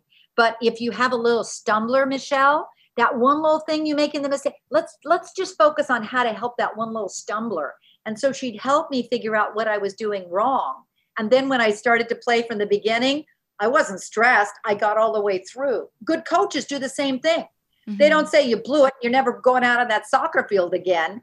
They help the kid look at sometimes the video. Let's look at that one little thing you're doing wrong. Oh, there's why you're not making the goal, because your foot is that way. Let's turn your foot this way and let's kick. So it's breaking it down into smaller goals, helping the kid with the stumbler, not overwhelming the child, and helping them know that mistakes are going to be part of our house. They're okay. But let's just figure out what you can do instead. Yeah, for me, I feel like I was forced into being a resilient person because every child has to go to school and I wasn't excelling at school. So I had to get used to the idea of either being a resilient person who can get used to failure or just not be successful at life, because those were my only options. Now, the inverse of that would be a child who's very successful at school right off the hop and has that Albert Einstein quality maybe. Is there a problem there where that child may not be forced into failure and then... Yes. Okay. Step number one. Those are the kids right now that in the United States we're finding that very often during COVID, they're hitting the biggest bump because they're not at school. They were the soccer captain, or they were the prom-coming queen, or they were the head of the class. Well, now all of those have been taken from their lives because they're doing distance learning and they don't have a way to figure out how am I going to get the accolades. And they have never faced adversity before. Now they have. I think the big thing is when we bubble wrapped our kids or tried to helicopter and solve every little problem for them, that kid was also robbed of never realizing I can get through it. I can do it. Or when the kid comes running home, too often we solve the problem for them. And so as a result, they're having a tough time. The most interesting thing is a headmaster told me many parents are now trying to curate adversity. Yeah. I was just going to ask about that actually. Yeah. How do you do that? It's hard. Well, I don't have a clue. Okay. They're at least realizing that their kid needs to be exposed to it in little nugget-sized pieces. If a kid all of a sudden has never had adversity, like what you're saying, then all of a sudden a huge ditch comes along the way. That's the kid who's going to have a real tough time because they don't have what's called protective factors. Remember, children who are more likely to thrive have a couple of things going for them. First is that adult who cares desperately about them, that family life who's always there, who allows mistakes to be part of life, who loves the kid no matter what, but is there. He refuses to give up. But the second thing is they have protective buffers or armors or some of the skill sets that are in thrivers. So when they do hit the bump or the ditch, they don't quit. Now they can figure out a way over it or through it. Mm-hmm. That's the piece that we haven't been doing. We haven't been teaching them that little skill set. And in all fairness, is because we haven't been given the skill set. And that's what I'm trying to do with Thrivers. Here's what you can do. Don't you dare try to read it from start to finish. I like it as a go to whatever your child needs right now, delve in and use it more as an ongoing child development guide. So since adversity was mandated for me, that being the school system, should we try to somehow figure out a way to mandate adversity, or is that just not the tactic? Instead of calling it mandating adversity, flip it to helping my kid handle a struggle. Right. Okay. So when the struggle comes along the way, when you're young, when your kid is young, what you're going to do is be there standing with them. But your goal with the struggle and the challenge is gently start stepping back. So that if your kid is really contingent on you, really dependent, and a lot of kids are because they've been used to you solving everything for them, recognize it. saying, oh gosh, what I've done now is I've created this dependent kid who's looking for me to be the solver. But what I'm going to do from this moment on is teaching the skills and then slowly watch my footwork. So I start stepping back, so that I help my child learn to handle life without me. And, this time, like this past year has been unprecedented. Who knows if we're going to come across another situation like this later this year, next year, whatever. How can we help our kids cope? Because every single person I knew that is a parent has been so stressed about their kid's well-being, about their kid not pulling through. So how can we help ease our kids' anxiety and help them cope? Well, I think the number one thing is back to the research that says we have got to mirror calmness ourselves, which is very difficult 24/7. Mm-hmm. So maybe you get your own calm down corner. Maybe as a family, what you do is to create a couple of things in a household. First, be able to identify each other's stress signs. When I'm starting to get irritable, as opposed to the moment I blow up. And then what you can do, because that's what we do, we wait for the exorcism, and then we tell the kid to calm down, and it's a little too late. So you have split seconds with the kid and you have split seconds with yourself. Our anger is we're all on edge. We're all burned out. We're just irritable ourselves. So the first thing we do is recognize each other's stress signs. Maybe the next couple of weeks, this is easier, obviously, for older kids, but you can still do it talking as a mom and dad with a 3-year-old, saying, have you noticed this is what she does right before she gets really irritable? And then point them out. Not that you're going to time out, but have you noticed that right before you get irritable, you put your hands in little fists, or your feet start to go up and down, or teens, you start to grind your teeth, or tweens say their hands get, girls say their hands get clammy. So they go up and down trying to clean them off. What you can then do is point them out. Then part 2, this is maybe a couple of weeks from now, or however long it takes, you can do 2 signals. One is a timeout signal that's quiet, means it's like an umpire signal. The moment you need space as the parent before you blow, you can just put your hand up. Don't say anything, because you've got verbal kids in your house, and those verbal kids can wear you down. So if you don't say anything, just saying, this is our family signal that means we need space, we honor it. Another idea that you can do is, you use this when you go to an ER visit for a doctor. He says, on a scale of 1 to 7, how bad is the pain? A 0 is I'm ready to go to sleep. I'm so calm. A 7 is I'm so upset that I'm just like a volcano ready to erupt. Many families come up with just a silent signal with your fingers saying, I'm a 7, or I'm a 0, I'm a 3. So it's a clue to one another. And if you already have the timeout place in your house, you can go to it. You create those timeout corners, not when the kid is in a meltdown, because that does nothing. But maybe right now, let's all put a place, and it doesn't have to be in a corner in your house. It could be in your bedroom, so that each kid has their own spot or their own things. I think that's what we need to do. The first thing is, let's come up with some simple little things we can do to help us as parents keep the stress down. No, and I think those are great tools. Those are great tools I wouldn't have thought of. And I want to end with one question, but do you have one go-to piece of advice that you would give to parents who want to raise a kid who thrives and, who has resilience? Yeah, put it on your parenting agenda, because the first step to change starts with why. Why should I bother to change my parenting? What's the point of it? Many parents, I actually encourage them to just take an index card or your phone or a diary, whatever works for you, and write it down. Because if you write it or post it and put it on your mirror, I'm going to raise a resilient child. And here's another hint. If you say that intention, women, doesn't work, sorry, Dad, but it doesn't work as well for men. But if women tell another woman, that woman becomes your accountability partner. And why that works? Because she'll also call you up and say, are you doing it? She makes you accountable. We have these lofty goals. If you tell your parenting partner what your goal is and you work on board together, it's so much easier. The first step to change is just admitting, I want to do this. And then saying it to one other person, and then hopefully having a plan. Thrivers is the plan to do it, but it's not going to work until you first say, this is what I need to do, raise my kid to help him thrive. And then the next step would be buying your book. Now, where can they get the book, Thrivers? Just about any place. It's obviously on Amazon. Barnes and Noble has it. Just about any bookstore, independent, would have it. My website's michelleborba.com. I'm a 1L Michelle, and Borba rhymes with Zorba. So that would have a link. There's also a book discussion guide on there for teachers. It's a free one. It's just download it as a 17-page free PDF to get in the hands of teachers, because I'm trying to get parents and schools to work together. So we're kind of like one village. Absolutely. With the same kind of strategies would really help.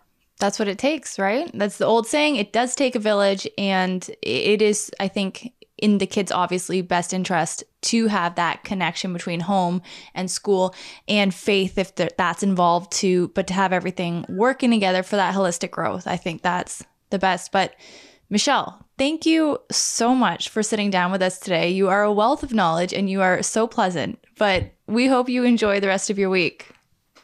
Oh, thank you. I so enjoyed talking to you too. Best with parenting those special kids. Oh, thank you. Thank you so much. We'll need it.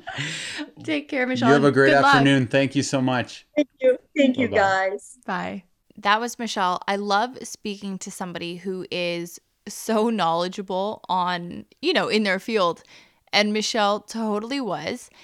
And it really just got me thinking about resiliency. And I've been thinking about that a lot lately and what an important characteristic that is for kids. Are you a resilient person? In some ways, yes. In other ways, no. What ways no? I don't know. You could probably give me ways right now. No, I feel like you are resilient. The only thing you don't have is when things are fine, find that grit. But if you face tough times, like there's no stopping you. You're like a freight train of productivity and I don't know, like you dominate if you're in trouble. Yeah, I probably do best when things are tough. I think you are like more resilient than me in that way. Maybe. But yeah, our next interview with Whitney English. So you set this one up. This is rare. Thank you. You're welcome. But Whitney is, a great guest that we've had on in the past. She is somebody that I've really connected to in the Instagram motherhood parenting community.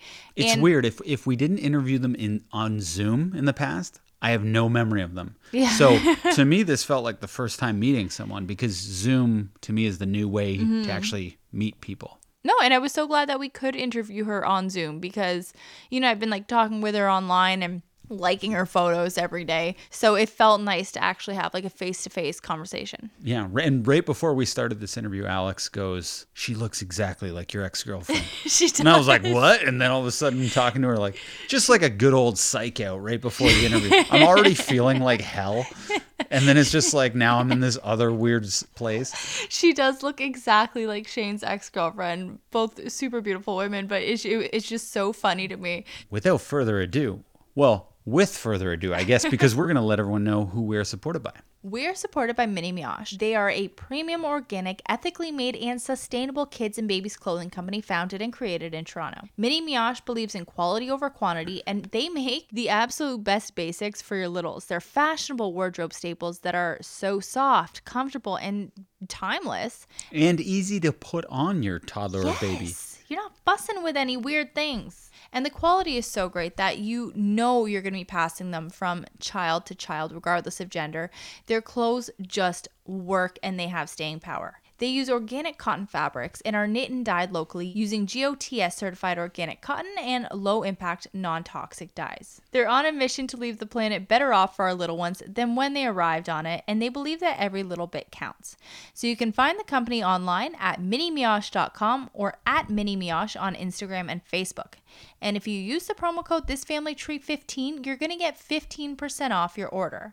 This is available in Canada and in the US. And again, that is minimioche.com and promo code ThisFamilyTree15. But now let's get to our interview with Whitney English. How are you guys doing? Good. How are you doing? Good. Yeah, things are good. My daughter will be 5 months tomorrow, and Caleb is a month away from being 3.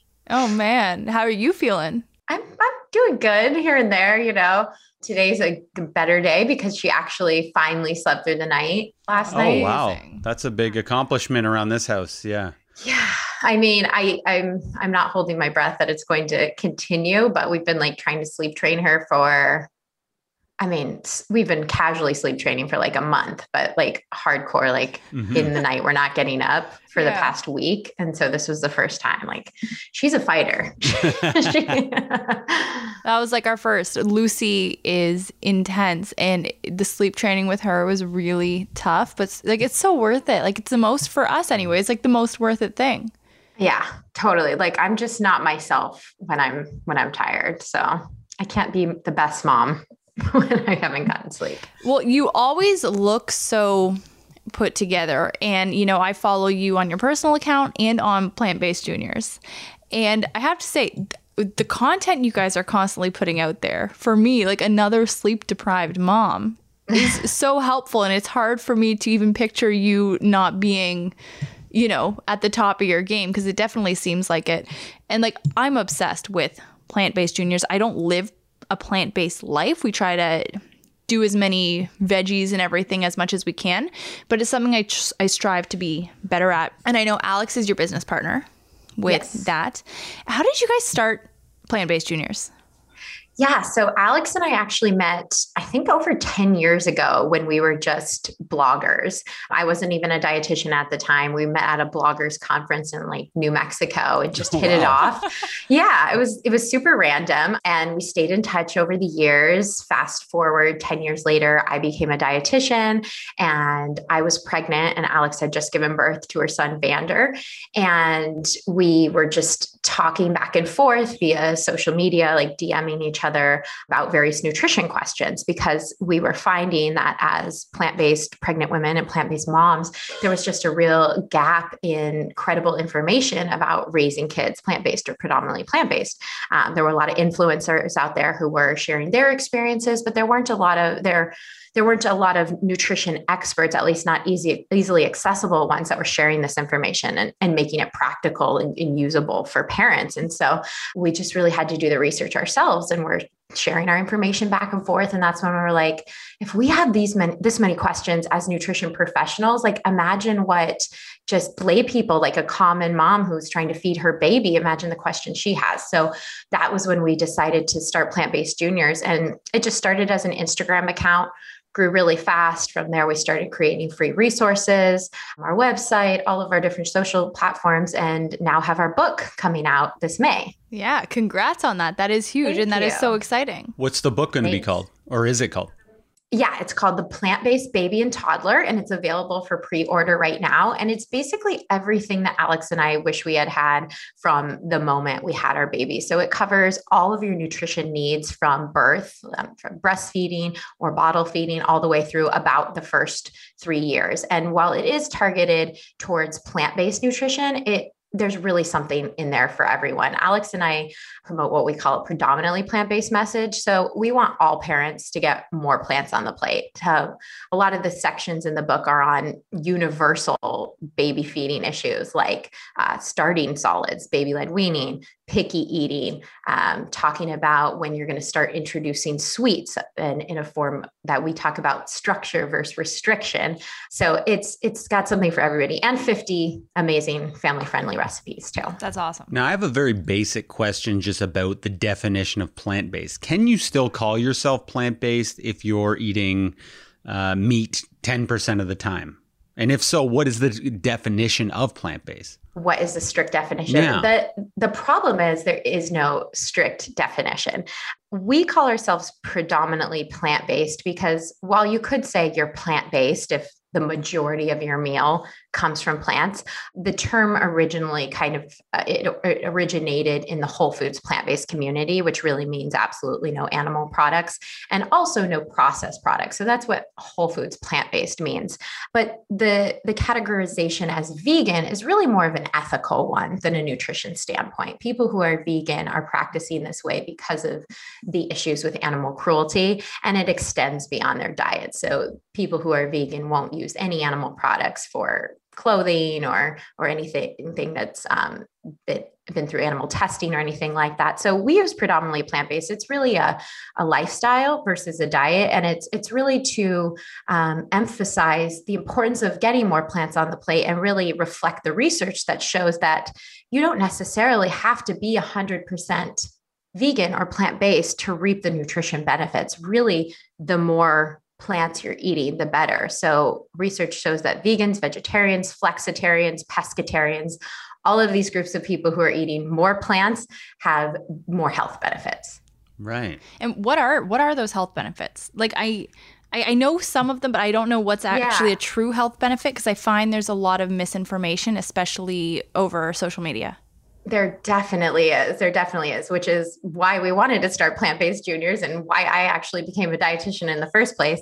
But we can talk about adults versus kids. So we've got a lot more research about adults. With adults, we see trends that plant-based dieters, and that can be vegan or vegetarian, have lower rates of chronic disease. And this really runs the gamut from cancer to cardiovascular disease, diabetes, just about any chronic disease. You can go over to PubMed and type it in to the search box, and you'll find a lower risk of these diseases with a plant-forward diet.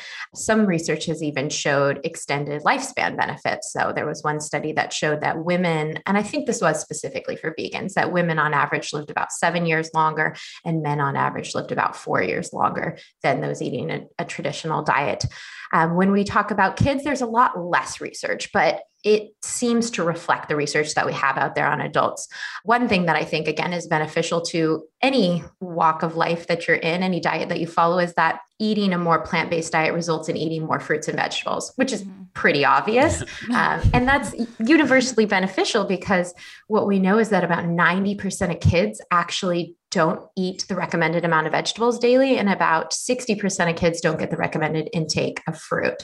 So that's a major plus. We also see lower cholesterol levels in kids eating plant-forward diets, and healthier body weights. So there's a lot of trends there that suggest that those lifelong chronic disease reduction benefits will carry over by starting to eat more plants earlier in life. Mm-hmm. If your child doesn't have a plant-based diet at this point, but then you want to get them on one, what's the best way to start incorporating that into their diet? Well, our recommendation for this is the same as if you're an adult who wants to start getting more plants on your plate. Really just starting small. It doesn't have to be this big jump into the deep end where all of a sudden you're eating burgers or red meat daily and now you've cut everything out of your diet. It can be as simple as dedicating one day a week to eating plant-based, or doing one dinner a week being a plant-based dinner. Simply even starting to swap out some of those animal products on the plate, or making your meat portions a little bit smaller. These are all good ways to just ease into it. And specifically for kids, they thrive on consistency and familiarity. So we suggest working with foods that they already like. So what are some foods that they already eat regularly that are already plant-based? Like a lot of cultural dishes tend to already be plant-based. So if we're talking about beans and tortillas, or if we're talking about rice and tofu, these are all things that are already part of many people's diets that you can just incorporate more often. Mm-hmm. And do your kids eat meat at all, or fish, anything at all? They really don't eat any meat. My son has tried fish. He didn't like it. And we eat cheese and eggs on occasion. So that's part of the predominantly plant-based kind of flexible lifestyle that we lead. So like my curiosity there is because, Lucy eats, and Betty too, they both eat meat.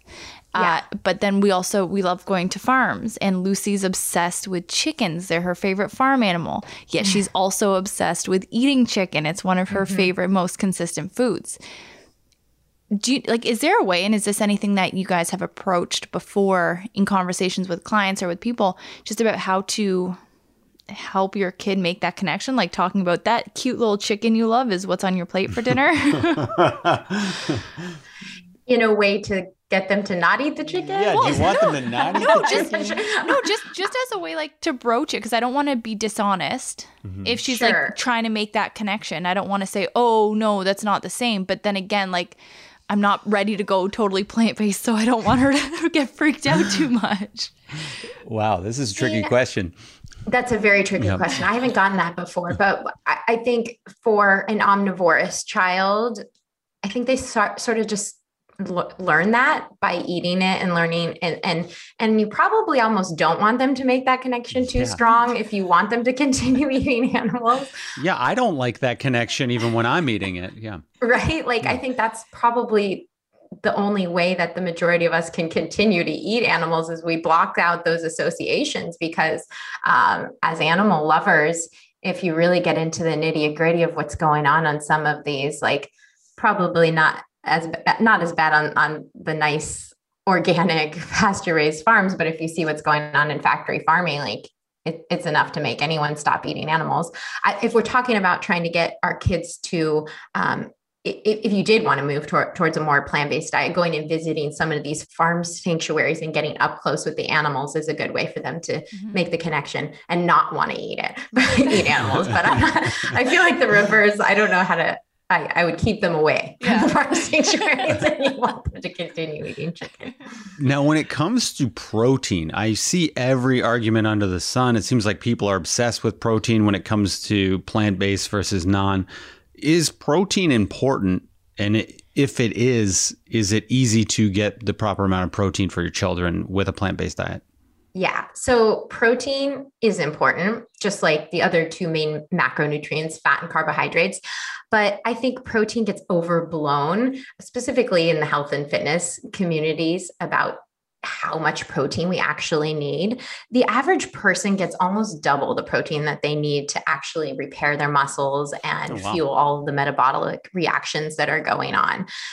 Knowing that, and then also looking at the protein content of food, it's so easy to meet protein needs on a plant-based diet. Actually, when I went plant-based I guess it was probably like 5 years ago now, the first day I decided to do it, I said, I'm not going to eat any animal products and I want to make sure I'm getting enough protein because I was obsessed with like fitness. I used to eat 6 egg whites a day, like no joke. Yeah, that's because I also thought fat was bad. I had a lot of convoluted ideas back then. And I tracked my intake for the day and I had double the protein I needed without even trying to get enough protein. And that's because all whole plant foods contain protein, literally any whole plant.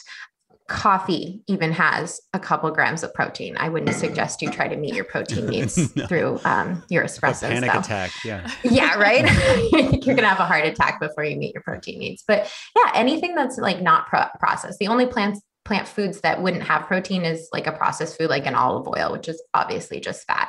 So a toddler, about 1 to 3 years old, needs about 13 grams of protein a day. And you could get that with just 2 cups of soy milk. So that's before we even take into account any of the food that they're eating. Wow. Well, why is that argument so prevalent then? Is that just the only argument that they feel like they have the leg to stand on, or people are going to believe? Or I think a lot of people are confused about protein, because even if we're not talking about the plant-based versus animal-based protein argument, if we're simply talking about protein needs in the fitness community, there's this major myth that more protein is better. And when we really look at the research, like for muscle building, for instance, it's a 2-part process. You're not going to just build more muscles by eating more protein. You have to break down that muscle through strength training and then replenish with protein. And there's actually a threshold. So there's a certain amount of protein where beyond that, you're just going to either store the protein as fat, like we do with other nutrients, or you're going to burn it immediately because you can only actually utilize a certain amount. So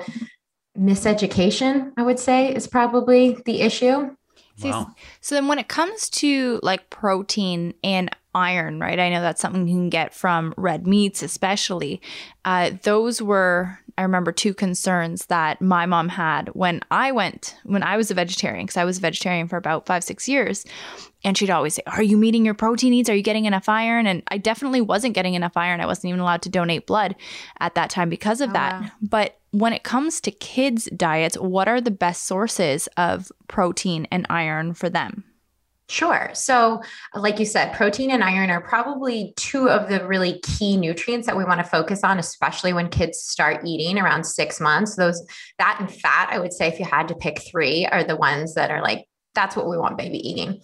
For protein, the best sources are going to be things like legumes. So beans, soy foods, nuts, seeds, and whole grains. A lot of people actually only think carbohydrates when you think of grains, but grains are probably one of the main sources of protein in a plant-based diet. And for instance, a cup of oats has about 9 grams of protein. 1 slice of bread has about 4 to 6 grams of protein. And knowing that a toddler only needs 13 grams of protein on average, you can see how like 1 slice of bread would almost knock out about half their needs. And My son easily puts that down at lunch. So that's protein. Again, iron. Actually, if you had to pick one nutrient for why kids start eating at 6 months, it's really iron. So breast milk is pretty low in iron. It's very low in iron, but that's not a problem because babies store up iron in utero. And so that's what's really meeting their iron needs from about 0 to 6 months. From 4 to 6 months, their iron stores begin to dwindle. And that's why at 6 months, we need to start eating and we need to get iron in the diet. And that's probably one of the biggest myths about plant-based diets for kids is that you can't meet your iron needs. You have to have red meat. I actually did an infographic on our Plant-Based Juniors Instagram account the other day about this. And if we're talking about portion size and comparing different beans to red meat, they actually have the same amount of iron. So you don't have to eat more. They actually have exactly the same. The issue is bioavailability. And that really means how much your body is able to absorb and utilize.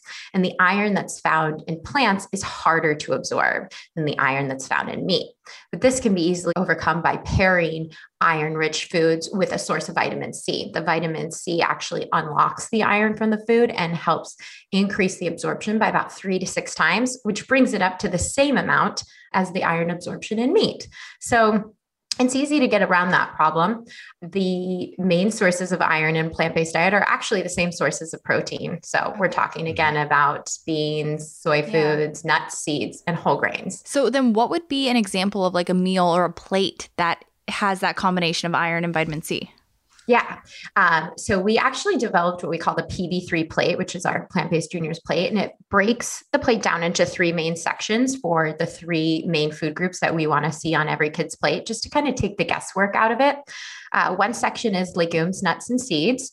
Another section is whole grains and starches. And the other section is fruits and vegetables. So really, if you put something in each of those sections, you're most likely going to meet your child's needs. And then we've got iron and fat in the middle to show that those things are actually found in all 3 of the categories. So a good example might be something like if you were doing a taco night and you had beans and you had some corn tortillas and you had some salsa or some avocado and some tomatoes, and that would get you your vitamin C from the tomatoes, your healthy fat from the avocados, your iron and your protein from the beans, and your protein and your complex carbs and fiber from the tortillas. Yeah. So like I actually, and you can print this out for free on our website. I hang this plate on our fridge and cause I even get stumped all the time. Like every day I'm like, oh my gosh, how am I going to come up with something new? What am I going to make today? And I'll open the fridge and I'm like, all right, let's see. I've got some leftover grilled tofu. Let's put that on the plate. So which categories am I missing? And I just kind of throw it together because kids aren't like us. Things don't actually have to make sense. Yeah. They just want to it doesn't actually have to be something that we think goes together a lot of the time. For me, when I'm ingesting information, I get so swayed by these documentaries on Netflix. Like I'll be eating nothing but meat for a week. And then I'll be like, no, that's bad. And then I'll just be eating a plant-based diet. Is there a documentary out there for kids that would help show them the benefits in a really easy to digest way? I don't think I've seen one. Or maybe even adults. But that would be a good idea. Yeah. They're definitely for adults. I mean, it's very pro-plant focused and pro-vegan, but What the Health, actually, all of the claims that they made in there are accurate. There's been many different articles trying to debunk them, and I'm spacing out on the director's name, but he's gone on different podcasts and actually shut down every single claim that people have made and showed the research behind all of the claims that they made in that documentary. So I actually really like that one if you're interested. Yeah, I've seen that one. That was the one that initially got me on. Then I'm watching all these things on YouTube debunking, and then I get all confused, and then I listen to Joe Rogan, and then I'm eating all meat. And it's like, I'm just so easily swayed. After this conversation, it's back to plant-based. And most people are. I mean, even as a dietitian, like I'll read a headline about a new study. There was a study about vegan kids that came out a couple of months ago. And if you just took it at face value, it would have been a little bit concerning. And it really takes an analytic eye to go through line by line and read, like, what were the methods of this study? Really, what are the implications? And people can look at this research and kind of spin it any way they want to. So if you really want to get a grasp of what the truth is when it comes to nutrition research, well, first of all, I'll say at the end of the day, there is no black and white. We're constantly learning things. Nutrition research actually only began in the past 100 years. So we only like sequenced protein in the past 50 years. So we are all just learning. But instead of getting really swayed by one study or another or one headline, I think the important thing is to take a step back and show what the bulk of the data and the association show. And if you look at that, it really supports a predominantly plant-based diet over and over again. It's like the Mediterranean diet is the best way to eat. People, that's been voted, I think, by US News, the best diet over and over and over and again for years. And really, what is that diet? It's a predominantly plant-based diet. The longest lived societies in the world, aka the blue zones, what do they eat there? Predominantly plant-based diets over and over again. The research shows, no one can dispute this, more fruits and vegetables are better. So instead of getting really caught up in trends and like the latest study, I think it's important just to do what works for your family and take the bits and pieces of these bigger truths that we know, instead of trying to get into the nitty gritty. Well, like how much meat is okay? Like, is it okay to have red meat once in a while? Like, or do you have to be totally vegan? Or, should I cut out all plants and go on a carnivore diet? No, no research supports that. So that's my best advice. And do you feel like things are headed towards where most people are incorporating more and more plants into their diet? I think so. I think that is what not only research surveying actual people and their diets are showing, but the research surveying like food trends and the way companies are going and what the new products that they're coming out with, tied into all of the news about how we can really fight climate change and all of these other horrible environmental disasters that are going on, is that if we all move towards eating less animal products, reducing the animal agriculture sector, that it's going to have widespread benefits. And for products like, because I know almond milk, we stopped drinking almond milk for the most part. I tried to stop. Now we do like a half almond, half coconut. Sometimes we do oat, because almond farming is terrible for the environment too. And I had questions about tofu and as well, because I hear rumors about, like, I hear things about tofu, either that it's too high in sodium to be healthy for you consistently, or that that's also bad for the environment. Like, how do we address those things? And is it, because I don't know. I have not heard those things about tofu. I definitely know that almond farming requires a lot of water, so it is a little bit more intensive to produce. I'm not a big fan of almond milk. I think it's kind of just like a glorified water. It's like, it's not very milky. It doesn't have that much nutrients in it. I more advocate for a pea milk or a soy milk, especially for kids. Fortified, unsweetened soy milk or pea milk are the most nutritionally comparable milks to a cow's milk. So that's what we recommend for plant-based kids. And I do love oat milk for myself. But if we're talking about sustainability, the amount of resources and input it takes to produce a pound of soybeans, for instance, compared to a pound of meat is just astronomically lower. I don't have the numbers in front of me, but it takes less water, less land, less energy to produce. And actually, there have been some studies that showed if everyone was just eating plant foods, we would be able to feed the entire population, because it takes so much of the soy and the corn and the grains that we produce for animals, and then they eat them, and we have to produce so much more to get like a pound of beef out of that than if people were just directly eating that. So people will make these claims. Again, you can kind of spin research however you want it, but over and over again, if you really look at the intensity of resources to produce these things, it's just undeniable that any plant product is going to take less resources to produce than any animal product. I'm glad you touched on the milks, because that's one big question that I had for you, because I went through that with our daughter Lucy. So she drinks whole milk now, but she had a really hard time digesting it when she first started having it. So we were constant research, conflicting articles, things like that. And then I landed on pea milk, and that was what we were buying. It was so freaking expensive. Yeah. And that was the one thing. And it just makes that kind of thing inaccessible to a lot of people. But are there brands that you know of that, are more fairly priced or, Well, I think because pea milk is relatively new, there's like one brand. I'm not going to give them any shout outs right now, but there's like one brand that makes it right now. So they can run a monopoly on it. That's why I like soy milk, because you can pretty much find like a non-name brand fortified unsweetened soy milk at most grocery stores.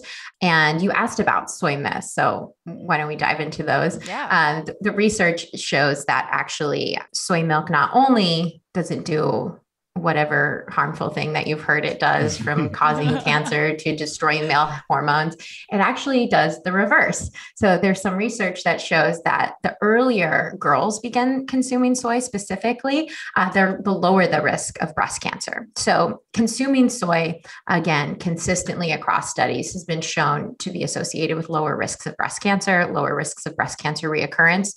But then there's also some research that shows that these same women who have a lower risk of breast cancer, if they start consuming soy products earlier in life, the higher the intake, the lower their risk of breast cancer later in life. So I'm a big proponent of soy for that reason, also because it's a good source of protein and iron for kids, and also a little bit of omega-3 fatty acids as well. Oh, that's awesome. Okay, Whitney, we're just going to take a quick break to let everyone know who we are supported by. We are supported by Mabel's Labels. The company was started by Julie Cole and a few of her friends when they got frustrated by their children's things getting lost, mixed up, and leaving home never to return. They thought that they could do better than just kind of scribbling names on pieces of masking tape. Mabel's Labels started out humbly, but has grown into an award-winning, market-leading company loved by moms and kids alike. But I mean, Lucy loves the labels because, she can help me design them online, we can make them custom, and we can put hearts, cherries, hedgehogs, whatever she wants. They're so cute.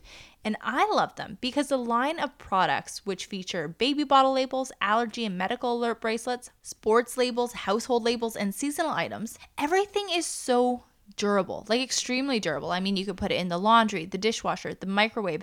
The products are safe in all of those appliances, and they're 100% guaranteed. So head on over to mabelslabels.ca to start creating your very own labels and use the promo code ThisFamilyTree15 for 15% off your order. Boom. They deliver internationally, and get this, they offer free standard shipping in Canada and the US. Double boom.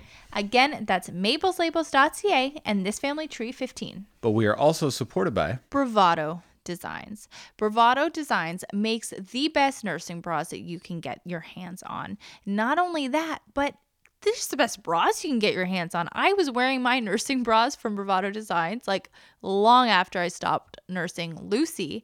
But hey, lucky for you guys, they just came out with an everyday collection. I remember the bras you used to wear before I introduced you to Bravado, and they were ridiculous. You did introduce me to Bravado Designs. I did, and I didn't want to say anything about the other bras, but there's a reason I brought a new bra into this household.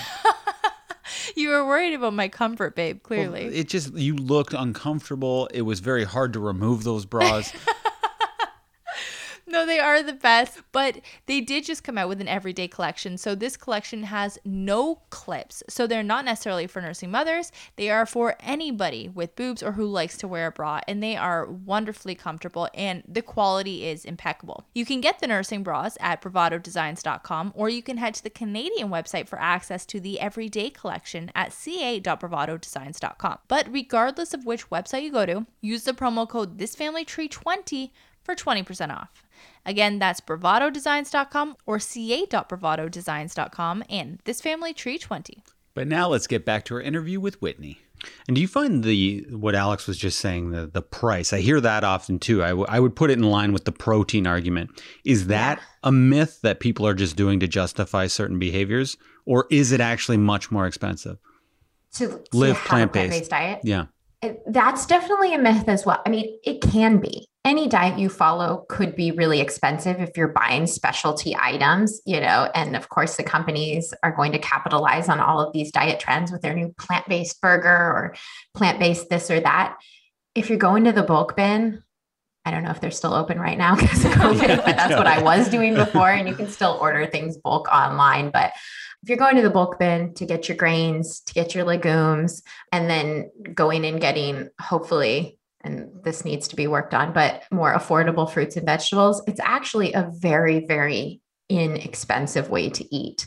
Like if you're not buying all these like specialty cheeses and specialty fake meats, then it is very, very affordable and very sustainable. Mm-hmm. And again, that if you look in communities worldwide, like plant-based diets are really the cultural diet. If you look in Mexico and we're talking about tortillas and rice and beans, and these are things that are all accessible for almost all income levels. And in other countries as well. In India, a vegetarian diet is the diet. That's what most people eat there. Yeah, no. And, I think about those kinds of foods, and honestly, I get so nervous thinking about like if somebody placed me in front of the bulk bins and was like, all right, take as much as you want, Alex, you can make a dinner. I wouldn't know where to start. Whitney, I'm no adventurer in the kitchen. I love eating so many different things and I have a very wide, big palate, but I'm just not great when it comes to cooking. And I find that I give my girls a lot of fruits and vegetables, but I just put the whole food on their plate.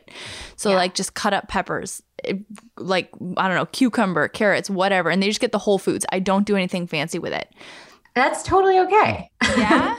But keep going. I'm concerned. Like, is there a better way that I should be doing this and incorporating those? Well, things? have I sent you our batch cook ebook?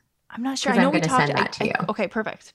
Okay, so I mean, if you're not, there's a tiny bit of a learning curve, I guess, to cooking at all. I mean, whether you're cooking plant-based or any other type of meal. Alex and I are big proponents of batch cooking, so we'll set aside like a Sunday or something and make 2 big batches of recipes. And we have this book with 30 different batch cook recipes that are great for freezing.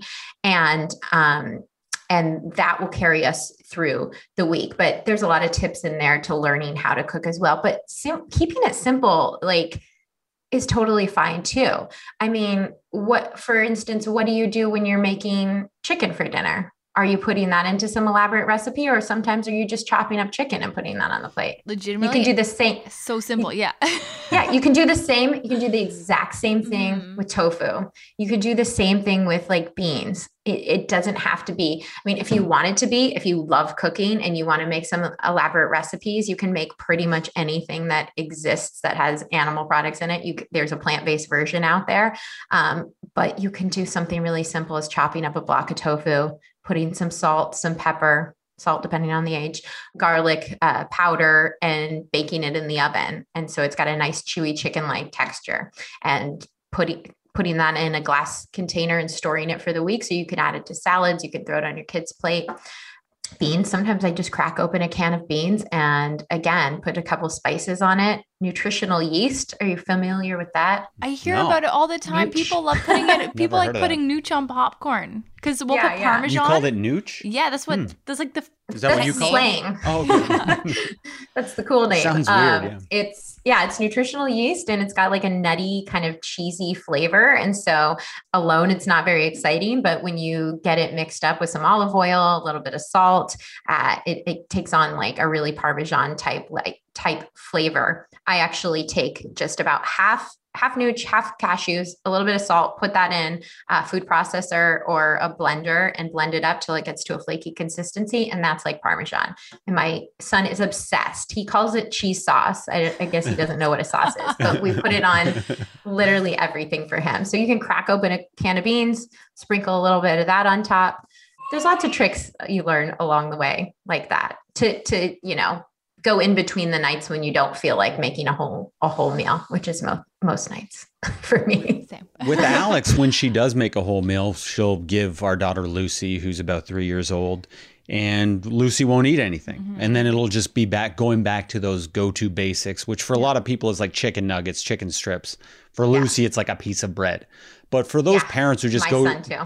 Who just what's the plant-based equivalent of chicken nuggets besides a piece of bread, which it is for us? Like, is there anything that kids just love? It's tofu nuggets. Really?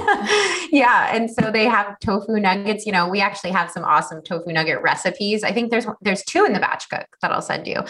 So if you are a foodie and you want to make them from scratch and keep them in your freezer, then you can do that. Or you can just go buy one of the many different brands that makes frozen packaged nuggets and that's your fallback item That's for nights when you don't feel like cooking. We do a what our kids ate Wednesday, and there was a tofu nugget on Caleb's plate yesterday when I posted that. To answer your question about picky eating, like it's so normal. Parents worry that their kid is especially picky, but for the vast majority, it's just normal pickiness, and it's completely age appropriate. Research actually shows that from about 2 to 6 years old is the picky eating period that the majority of children go through.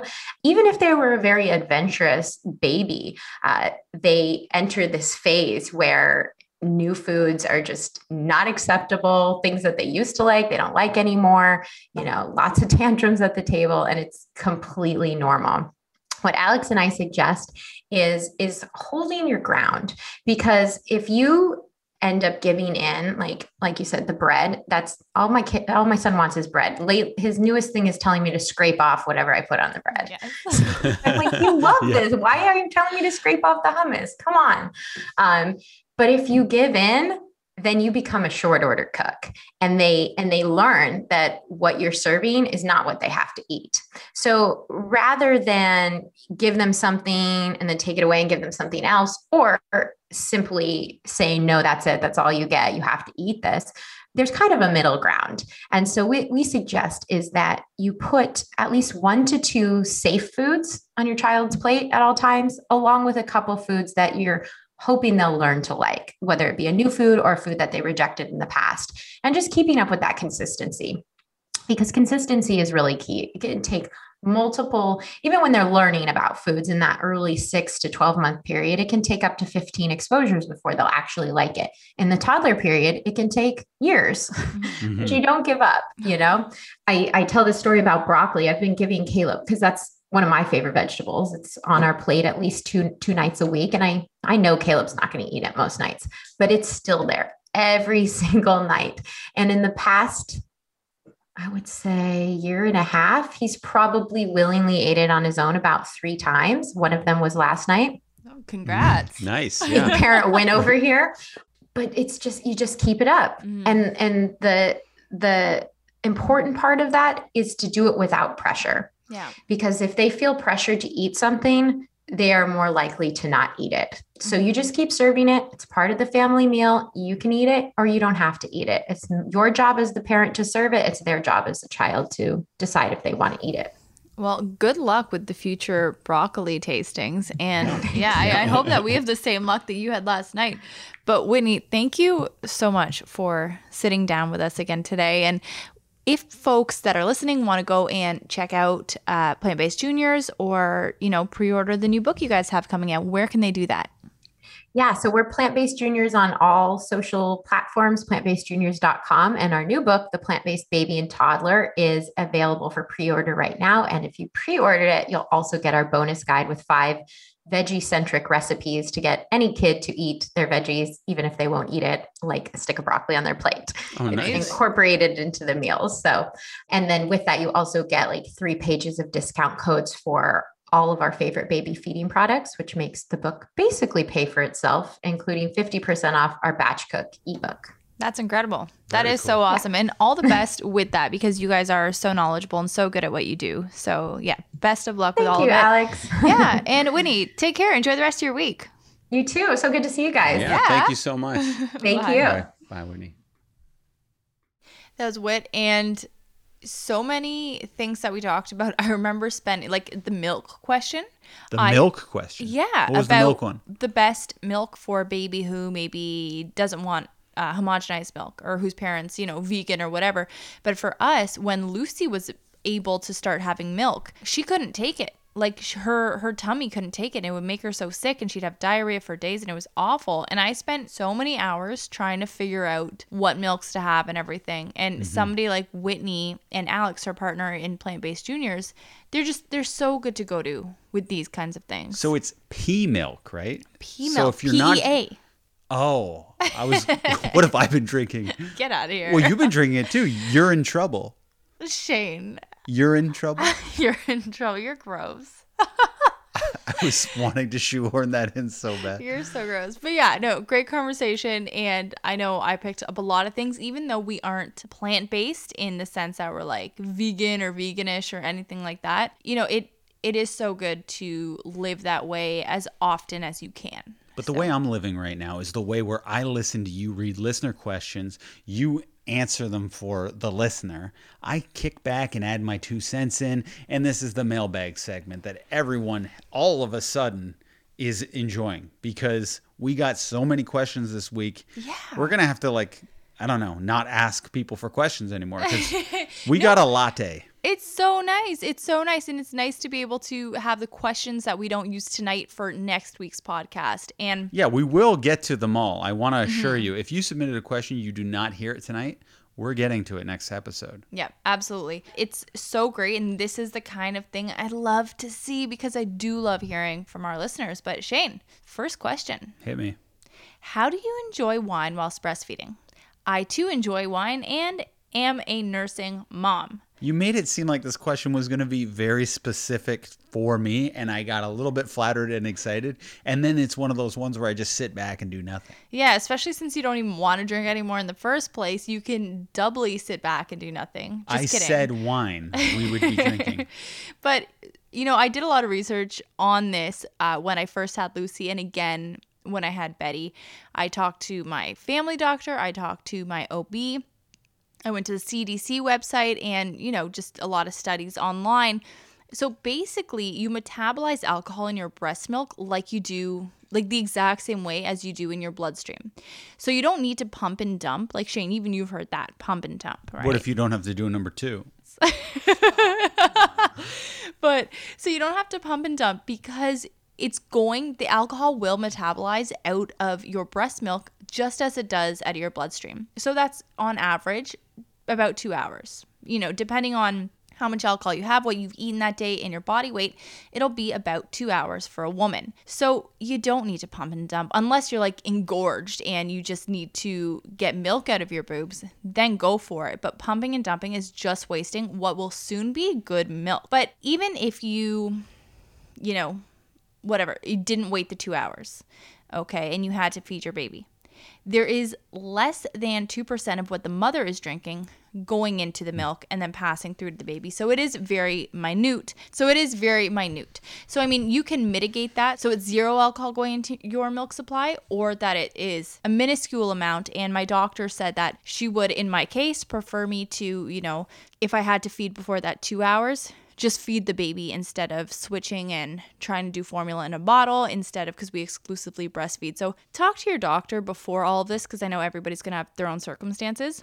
but it is perfectly fine to have, you know, wine or a drink and breastfeed your baby if you do it knowing the science behind it. So if you're going to drink, do it at the same time as you're nursing or immediately after. So in that way, it won't be in your milk supply when the baby has their next feed. So, you know, I got people messaging me once. Shane went to bat for me on this post too, and I was having a glass of rosé at the same time I was nursing Betty. And people were going, oh, how can you have a glass? You know, your baby's going to get drunk, whatever. And it's like, actually, the baby's not going to get any of this alcohol because she's drinking what's in there. And by the time it's in my bloodstream, I mean, she's done the feed anyway. How did I have your back on that? A couple people were giving me a hard time about it. And you were just kind of going at them with the scientific knowledge that you knew and that I knew, and just kind of helped me out. Is it safe to actually pump and dump? Like, in other words, can you evacuate after you do breastfeeding? Like, can you get the alcohol out? No, just actually take a poop. Oh, Shane. Okay. What's up with this? I don't know. I'm tired. Like, you love potty humor. You love poop humor. Come on. You love it more than I do. You love it more than I do. Shane. He's looking at me right now like I'm telling Are you serious, non-truth. though? You love poop humor. You say it more, at least. All right. Maybe I giggle more, but you say it more. Okay. I think off Maybe the mic. because I giggle. I think off the mic you say it more. I don't think so. I'll take the Pepsi challenge to that, or the Poopsie challenge, as you would call it. Stop it. Okay. I thought that was good. Next question. Single gal question. By the way, this is how it's written. Single gal question. If you two didn't meet, how do you think you'd navigate dating today? So obviously during pandemic, things like that. I'll give my answer because I've had a little time to think about it. I wouldn't meet up with anybody on a casual basis. And who knows? I might be talking out of my butt because I don't know what dating is like nowadays. So, I mean, take this with a grain of salt or 10. But I think that, I might just be chatting them up online, texting a ton, video, like Zooming them, and then getting to know them. And then if I decide, okay, I want to meet this person, I want to see if it works, then we both get tested. And then we are each other's, because if you're a single person, a single household, you can kind of attach to somebody else's household, even in the most strict quarantine. So I would then like attach my, I'd be that person's bubble. And then we'd have it's like we couldn't see anybody else. And we just give it a go for a little bit of time. And if it is going to continue to work out, then amazing, let's keep doing it. But it's like if it's a week and you're just seeing that person, nobody else, and you already hate it, then, it's like speeding up what you would inevitably go through. It's like being on The Bachelor. You just see them all the time. And then it's like, ooh, I actually really don't like this person, or we don't mesh. And then it's, you figure it out quicker. And then you don't get in anything casually, and then you could find your person quicker, possibly, if that's what you want. You don't get into anything casually? Well, because like, for me, I don't think I'd get tested just to meet somebody casually, because then it's just like a whole big thing you got to do. So it's like I might only actually get tested and go to meet people and like date people that I already think I like. You know what I mean? Yeah, for me, I think I would be serial Zooming like all the time and having really great dates, just having a few drinks and chatting all night. I think like that's on a Zoom? Yeah, I think I'd be one of those people who would be talking to like 4 a.m. and time would just be flying. And I think it would just be a series of that happening until I actually find someone where the interest was just there. And then, like you said, get the COVID test and then have sparks fly in person. Yeah. That's the thing. And if they fly, and then it's just a great way to figure that out, like when you're like the only other person that person can see. I think it's a weird element. Do you think had you and I met over Zoom, our relationship still would have materialized the same? I think so. Yeah. What do you think? I'd like to think so. Like, you're the only variable that I'm unsure of. I think I would definitely be super into you. I just don't know because you're such like a physical needing person. I wonder if maybe, because our first date too, you didn't give me a lot of attention. You were like looking over your shoulder a lot. It was out of a movie. Every person that walked by knew you, and then you'd go off and have like a 20 minute. But then I gave you attention. Not really. Later in the date, babe, I gave you attention. You were you were being very silly that night too. Anyhow, yeah, no, I do think it would be the same, because I think that, hey, and it might even happen quick. Maybe we'd have one great Zoom night, and if it was like real life where we decided we wanted to be with each other like that, we'd have one great Zoom night, and it'd be like, Shane, let's get tested tomorrow. Yeah, I think that we just do it quick. Like, we'd have one great Zoom date. You'd tell me, hey, Alex, let's get tested tomorrow. Meet up. Let's live together for a week. See what it's like. And I'd be down. And then, same trajectory. Yeah. I think it'd be the same. Yeah, I wonder if relationships do move faster for that reason. I bet they do. I bet they do. Yeah. Because, you don't want to leave the bubble. Well, a lot of people are probably just way more loose with the protocol, too. And, like, thinking they're being safe, and then they're actually not. We're the two biggest rule followers during this COVID time right now. Probably up there. We're like rule nerds. Well, I think there's people like even way more strict. It's just within our friend group. I think I'm the biggest rule follower. Oh my gosh, same, like without a doubt. Because I'm not like washing down groceries anymore or anything. I'm not sure. Like, for the first month we were washing groceries. We did that for like 4 months. 4 months, yeah. I don't think anyone that is actually doing that anymore. Okay, sorry. Next question. Next question. This person says, love the pod. Totally random question, but have you ever considered adoption? And we have considered adoption, not too seriously, but I had signed up for 2 adoption sites, and that's pretty serious. Not too seriously, but I'm still paying annual fees on my adoption.org website. Well, after our miscarriage, I was like, okay, I'm going to allow myself to get pregnant one more time.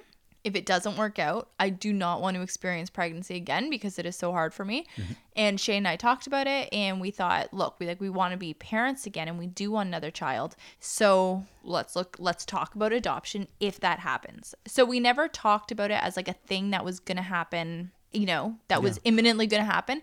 But we talked about it as, you know what, that's our other option. And, I think that because even when I was pregnant with Betty, we were excited. Obviously, like I didn't miscarry again, but then we were getting really scared because she had like a 1 in 15 chance of having such a severe abnormality that she wasn't even going to survive. And it was very scary to us. And then again, in that moment, one thing that helped me get through that was, hey, and people might think that this is a weird way to get through something in a scary period, but I just think it's okay. We're going to adopt a child, and we are going to love that child. We're going to give them a family, and it's going to be wonderful. And they're going to give us so much by being in our family. Yeah. And yeah, so we I guess definitely considered it, but again, not as like an imminent thing, more so as a next step. Okay. So again, this is kind of COVID-y related. What will be the moment you feel safe for you and your children to see other people again? For me, that's all of us being vaccinated, including Lucy and Betty, because they are currently doing tests for kids 6 months old getting vaccinated. So who knows how long that'll take for them to, be clear to get the vaccine. But once we all do, including the girls, I'll just feel so much better. Yeah, I had a BlackBerry like 5 years ago. Like, it was very hard for me to go to a touch screen phone. So I like seeing how it works for other people, seeing what kind of happens. If a bunch of people keep saying, oh, no, it's great. I went to a club and I did this and nothing happened and I didn't get sick. And I'd wait another month, and then people would be like, oh, no, nothing's happening. Because I do have a hypochondriac type of personality. So I like to be super safe. And I'm also scared of change.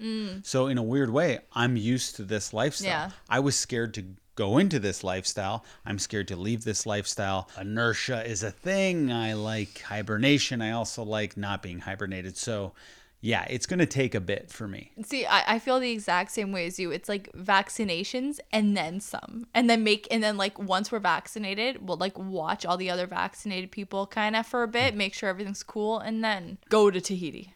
Yes. Cool. And play basketball. Play basketball in Tahiti. But what I like about the vaccine is even if you get COVID, it doesn't kill you. Exactly. It's 100% effective in preventing death and I think like severe hospitalizations, which is amazing. So you just get a, crappy sickness for a while. Yeah. So that's pretty sweet. Anyhow, but what do you think of that basketball tournament in Hawaii? 3-on-3 tournament. We go down with 3 of our best basketball families, whoever the heck you want on your 3-on-3 teams, like 3 other guys, 4 including you. We go to Tahiti, find a 3-on-3 basketball tournament in Tahiti or start one, and then we get it all in one awesome trip. I really hope these hypothetical friends are saving up for this trip. You, your families, your kids. All our kids are over the age of 2 now, so we have to pay for a freaking seat on the airplane. That is one of the most disappointing things for me about this pandemic, is that this was the time when Betty was free on the airplane. And when we get out of it, she won't be. And then it's just going to be hard. She could be free. She's July. She's going to be 1 in July. Yeah. So by next July, she won't be 2. Do you foresee us going on a trip before next July? I don't not foresee it. Yeah. I will hope. Next question, Shane. You can answer this one. Whose idea was the gorilla for the wedding? I loved it. That was my idea. Alex was against it and said no. And I was like, come on, can we have some fun in our life? And she said, no, I'm Bridezilla. And I was like, okay, Bridezilla. Out of here. No, I said Bridezilla. Give me one thing in the wedding. You're like, fine, you get a stupid gorilla. And then who falls in love with the gorilla? The wedding was almost off because she loved the gorilla in the end so much. So yeah, you did love the gorilla. Am I right? It was the best. It was the best thing ever. And Shane and I spent so much time making a sign for him to hold. It said Shane is bananas for Alex. Oh, it almost ruined the marriage. Do you remember that? Yeah, the wedding was almost off because of the sign. The sign was so hard to make. Shane and I spent like, I don't know, a total of like 6 hours over the course of 2 days making this sign in our living room. If you could see the sign, it is not an impressive sign. We still have it. I'm so proud of the sign. Although I just Same. said it's not impressive. It's impressive for us. We're not artistic. Yeah. But if anyone was to see this, they would be like, it's just block letters. It's just simple block letters that says Shane is bananas for Alex. But because the four, making a number 4 when we didn't have the 4, we had to make it out of letters, and it Because we was were using like block letter stickers. and glue, and the thing wasn't big enough for the gorilla. It was a mess, but it worked out in the end, just like our marriage, babe. And yeah, loved the gorilla. It was great. Yeah, it was great. All right, next question. What is your favorite meal that Shane makes for you, and his favorite meal that you make for him? This is a very presumptuous question. I know. So neither one of us cook much. I mean, make you a meal though. Hold on. We get takeout the majority of the week. That's not true. But no, well, but we don't get too creative. However, my favorite thing that Shane makes for me. So at the beginning of both pregnancies, like at the beginning of both postpartums, I really liked to eat, like for months and months, oatmeal in the mornings because it helped me a lot with lactation.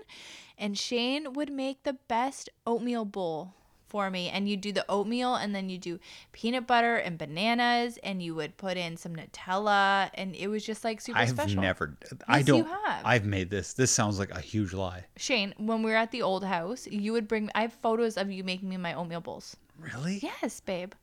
Man, I'm not so bad. I for sure thought you were going to say the Eggos. No, the Eggos were amazing. That was like a pregnancy thing, but I was trying to think of something that you actually put a little more effort into. Alex, I spent so much time. I put the butter in. I put the whip on. Like, you didn't even know if you liked Eggos. Like, you kind of liked them. But then when I reintroduced you to them, you were on at least a 2 Eggo a day habit. Yeah, Shane and I were eating Eggos every single day for breakfast at the start of the pandemic for the first, 3 months? Because what I do is I put the Eggo in the toaster. Then I put a nice thing of butter in the microwave. And once it's all melted, I make sure a little bit of melted butter gets in every square. Then I put coconut whipped cream. Like That's amazing. I spread it. It's an awesome whipped cream. It's very even low in calories. I think it's made by So Fresh. If you can get your hands on it, they keep it in the frozen section. It is amazing. And then I put our nice maple syrup on it, and it all blends together, and it tastes like something so much greater than just like a store-bought Eggo. You know what, babe? I agree. And you might be swaying me a little bit. And even just sitting here thinking about those kinds of foods, because I was trying to think of, something a little more creative, but you're like an artist when it comes to the Eggos. And not only that, you are like an artist when it comes to popcorn. Yes, You making make popcorn. beautiful popcorn for us every night. Similar thing. It's melted butter is my specialty. I also feel like I'm good at ordering foods in general. Yeah, but that doesn't count. That's not the question. You're way better at ordering. But am I allowed to go on a little side topic? All right. I thought we were going to talk about the popcorn. I was excited for that. I'm good at popcorn. I put dill shake, the perfect amount of dill shake and butter. But yes, what do you make for me? Okay, you're actually a good cook and you're a good baker and you make so many things that I enjoy. What's the best though? Oh, geez. I like to not get these questions in advance, but for this one, I almost wish I did. Okay, so you make this great thing every Christmas Eve, this Christy Teigen thing with the frosted flakes. It's this delicious, what's it called? It's, I don't know. What do you call it? It's the casserole, frosted flakes casserole or something. Yeah, it's a frosted. I like that. But it's a frosted flakes casserole. Oh, do you know what I really like? And this is a simple thing, but the pulled chicken you make when we're at the cottage sometimes. It's so, I want to say heartwarming, but what's the right word there? Comforting. It's comfort food. And it makes the whole house smell like this Frank sauce and Yeah, because we do. Tasty. Shane and I love wings, and we love buffalo wings. So I'll do buffalo pulled chicken, and whether you eat it on a salad or in a sandwich or wrap or just on its own, it's so freaking tasty. The only thing that bothers me about it is, for me, it doesn't keep well. So meaning I don't like it the next day when it's cold. Oh, I do, yeah. I know you do, but I hate the smell of it the next day. But when it's warm and that first 6 hours of it is amazing. And I love putting pickle on it too. Oh, yeah. But yeah, that's my answer. Good. Awesome. Oh, and I really like the banana ice cream you make with just a mushed banana. Oh my gosh. Yeah. So That's with really the good. Banana and ice cream. So I'll do chocolate. I like making the chocolate one. But just a little frozen bananas and you know what? Also just along the lines of like healthy Nutella desserts. and banana and ice cream. No, I was gonna say on line of healthy desserts, avocado chocolate pudding. Oh, that's really good. Yes. So yummy. See, you do a lot of cool stuff. Next question. I'd like advice for a friend who wants to postpone a wedding. She is young and unsure. So for me, before I started kind of looking this up, I'd just say like, heck, postpone. Like, Yeah, figure it out and then postpone. This is the best time to postpone. Yeah. This COVID has created so many excuses that are very believable, even if they're not true, because weddings are expensive. This time was financially difficult on a lot of people. And I feel like when you're quarantining with someone, it's like 8 years of relationship in 1 year. So it can be a blessing rather than get married, get a divorce in 8 years. You went through that 8-year period of getting to know that person in 12 months because you're probably around them 24/7. And now you just get out of it. Now you get to go on to your second marriage, which is now going to be your first marriage. And often the second marriage works out, right? Because you know what you want.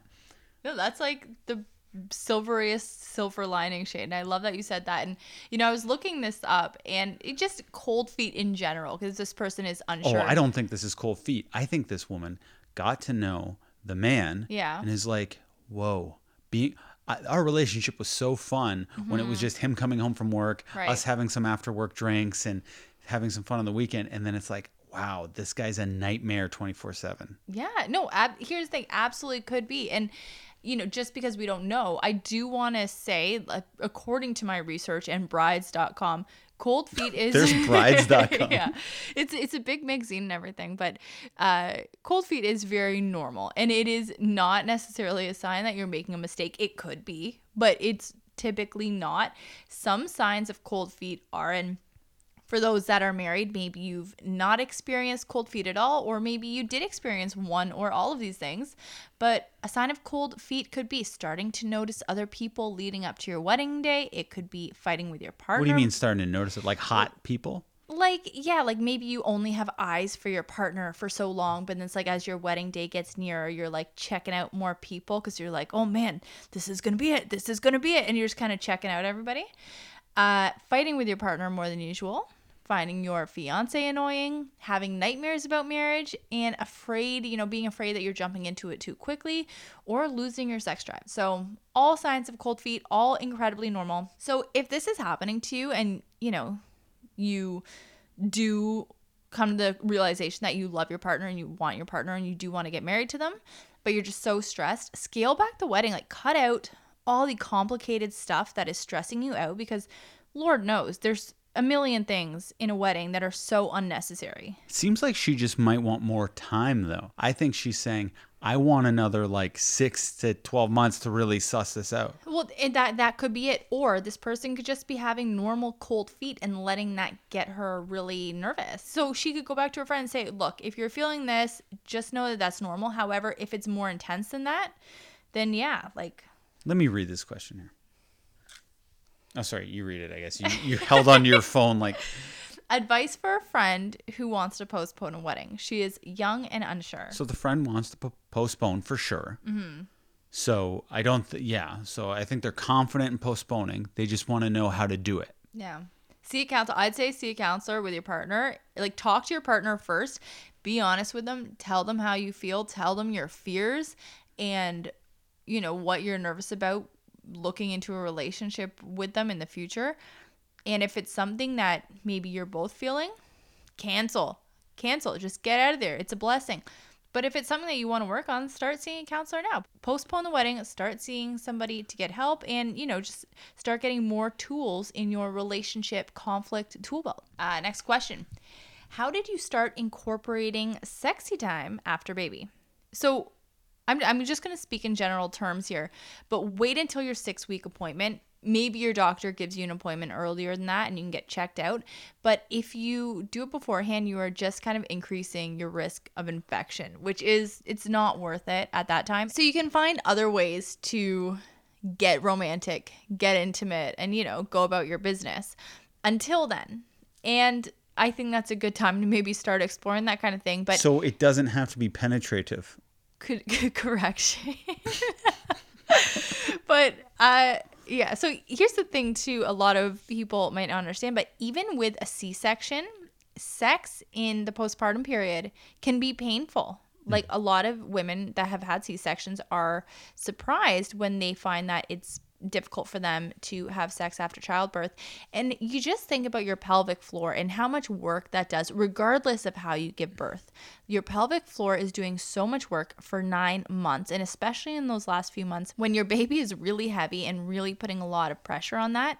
It's a lot for your body to go through. So take it slow. Be so open with your partner, communicate with them, and like you make the rules until you're comfortable. And then, of course, like always, have rules. But like just be so open until you know that you're okay and until you're comfortable. And if you are having pain with sex and it is, more than 3 months after you've given birth, talk to your doctor, see a pelvic floor physiotherapist, and start getting help, because it should not be painful, and you might have some scar tissue there that's making it painful, just anything. And you do want to get that looked at. Any suggestions, Shane? No. Okay. Next question. Where did you go for your birthday? It sounded wonderful. The Ferg. The Ferg. So It was sold though. It was sold like the day before we went. It's funny. Someone messaged me today and say, "Did you buy the Ferg?" Because I noticed it was sold right after you left, and I was like, "I think it sold for 1.5 mils." So I'm flattered, but no. Yeah, I wish. So it's in Prince Edward County in a town called Wellington. No, it's in Picton. The Ferg is in Picton, but we typically go and like get all of our takeout from the town. It's where we fell in Wellington. love. It is where we fell Not in at love. the Ferg, but I mean that county area. Yeah. Yeah, it has a lot of special meaning to us. We've been going there for 6 years, in the off season, and just really enjoying ourselves. But the Ferg was awesome, and it's still going to be an Airbnb, a place that you can rent out. So check it out, just under new ownership. So If those walls could talk, Alex. at the Ferg, Yes. They would say, "Betty, stop crying. Your parents are going through hell right now. This vacation doesn't seem worth it at this moment." I like the wall voice, babe. Yeah, thank you. All right, Like Adam Sandler from Moana. last question. Are you as chill as you seem? I only have one 9-month-old and I have 0 chill. Shane, do you think I'm chill when it comes to parenting? Oh, wait, that question's not for me? I was going to say, yeah, baby. I think you have chill when it comes to parenting. Oh, I gotta stretch out. My legs hurt so bad. Alex just kicked her leg and is just resting it on me right now. And it's very uncomfortable for me, but I'm glad you're so chill about it. No, my leg hurts From my inactivity. So you were saying you are chill? I think so, but I wanted to get your take on it. Do you think I'm a chill parent? No. Really? Yeah, I don't think you're chill. In what regard? Well, you're very worried if something happens. Like right now with the fever, I think you're overly upset. And No, I'm stressed out from dealing with it all day. yeah, so you're not chill about it. I'm not. This isn't. Have I By the rushed way, her to the hospital?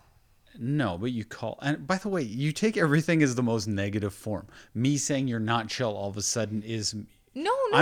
Because you have to have a level of unchill. That's what in I'm certain saying. Circumstances. That's what I'm saying. Oh. So no, you're not as chill as people might think because you have a large layer of concern that people don't see on Instagram. So yeah, you're not always chill. When I'm in there with doing my computer work, sometimes I hear you and Lucy, and you're not the chillest with Lucy. Because she had a fork and she was stabbing our table, and I was trying to feed Betty, and Betty was like gagging on a banana, and Lucy was stabbing the table and put marks all in my dining room table, and she wouldn't stop after I told her, and she looked at me and stabbed it again. So then I had to be like, Lucy, that's enough, and then I grabbed the fork. Okay, Alex, you are the most chill mom ever. No, However, I'm not. I'm just saying I don't yell. okay, what? I'm not saying you yell. Okay, so if I'm in the other room and let's say you're feeding Betty, there will be a higher incident maybe than other moms where you go, help, Shane, get in here, when you think a baby's choking or something's wrong. Like that call isn't uncommon. It's not you're overly see the worst thing happening in your mind. Yeah. And I do think you have a very visual mind. So when something little is happening, it automatically goes to calling 911 and ER and all that, which is very cautious and responsible. And it makes you a lovely mother, by the way. I also think you're a good mom. Well, I'd hope so. Yeah, a good chill mom. Yeah, no, babe, that's all of it for today. Oh, man. I feel like you're the most chill podcast host also.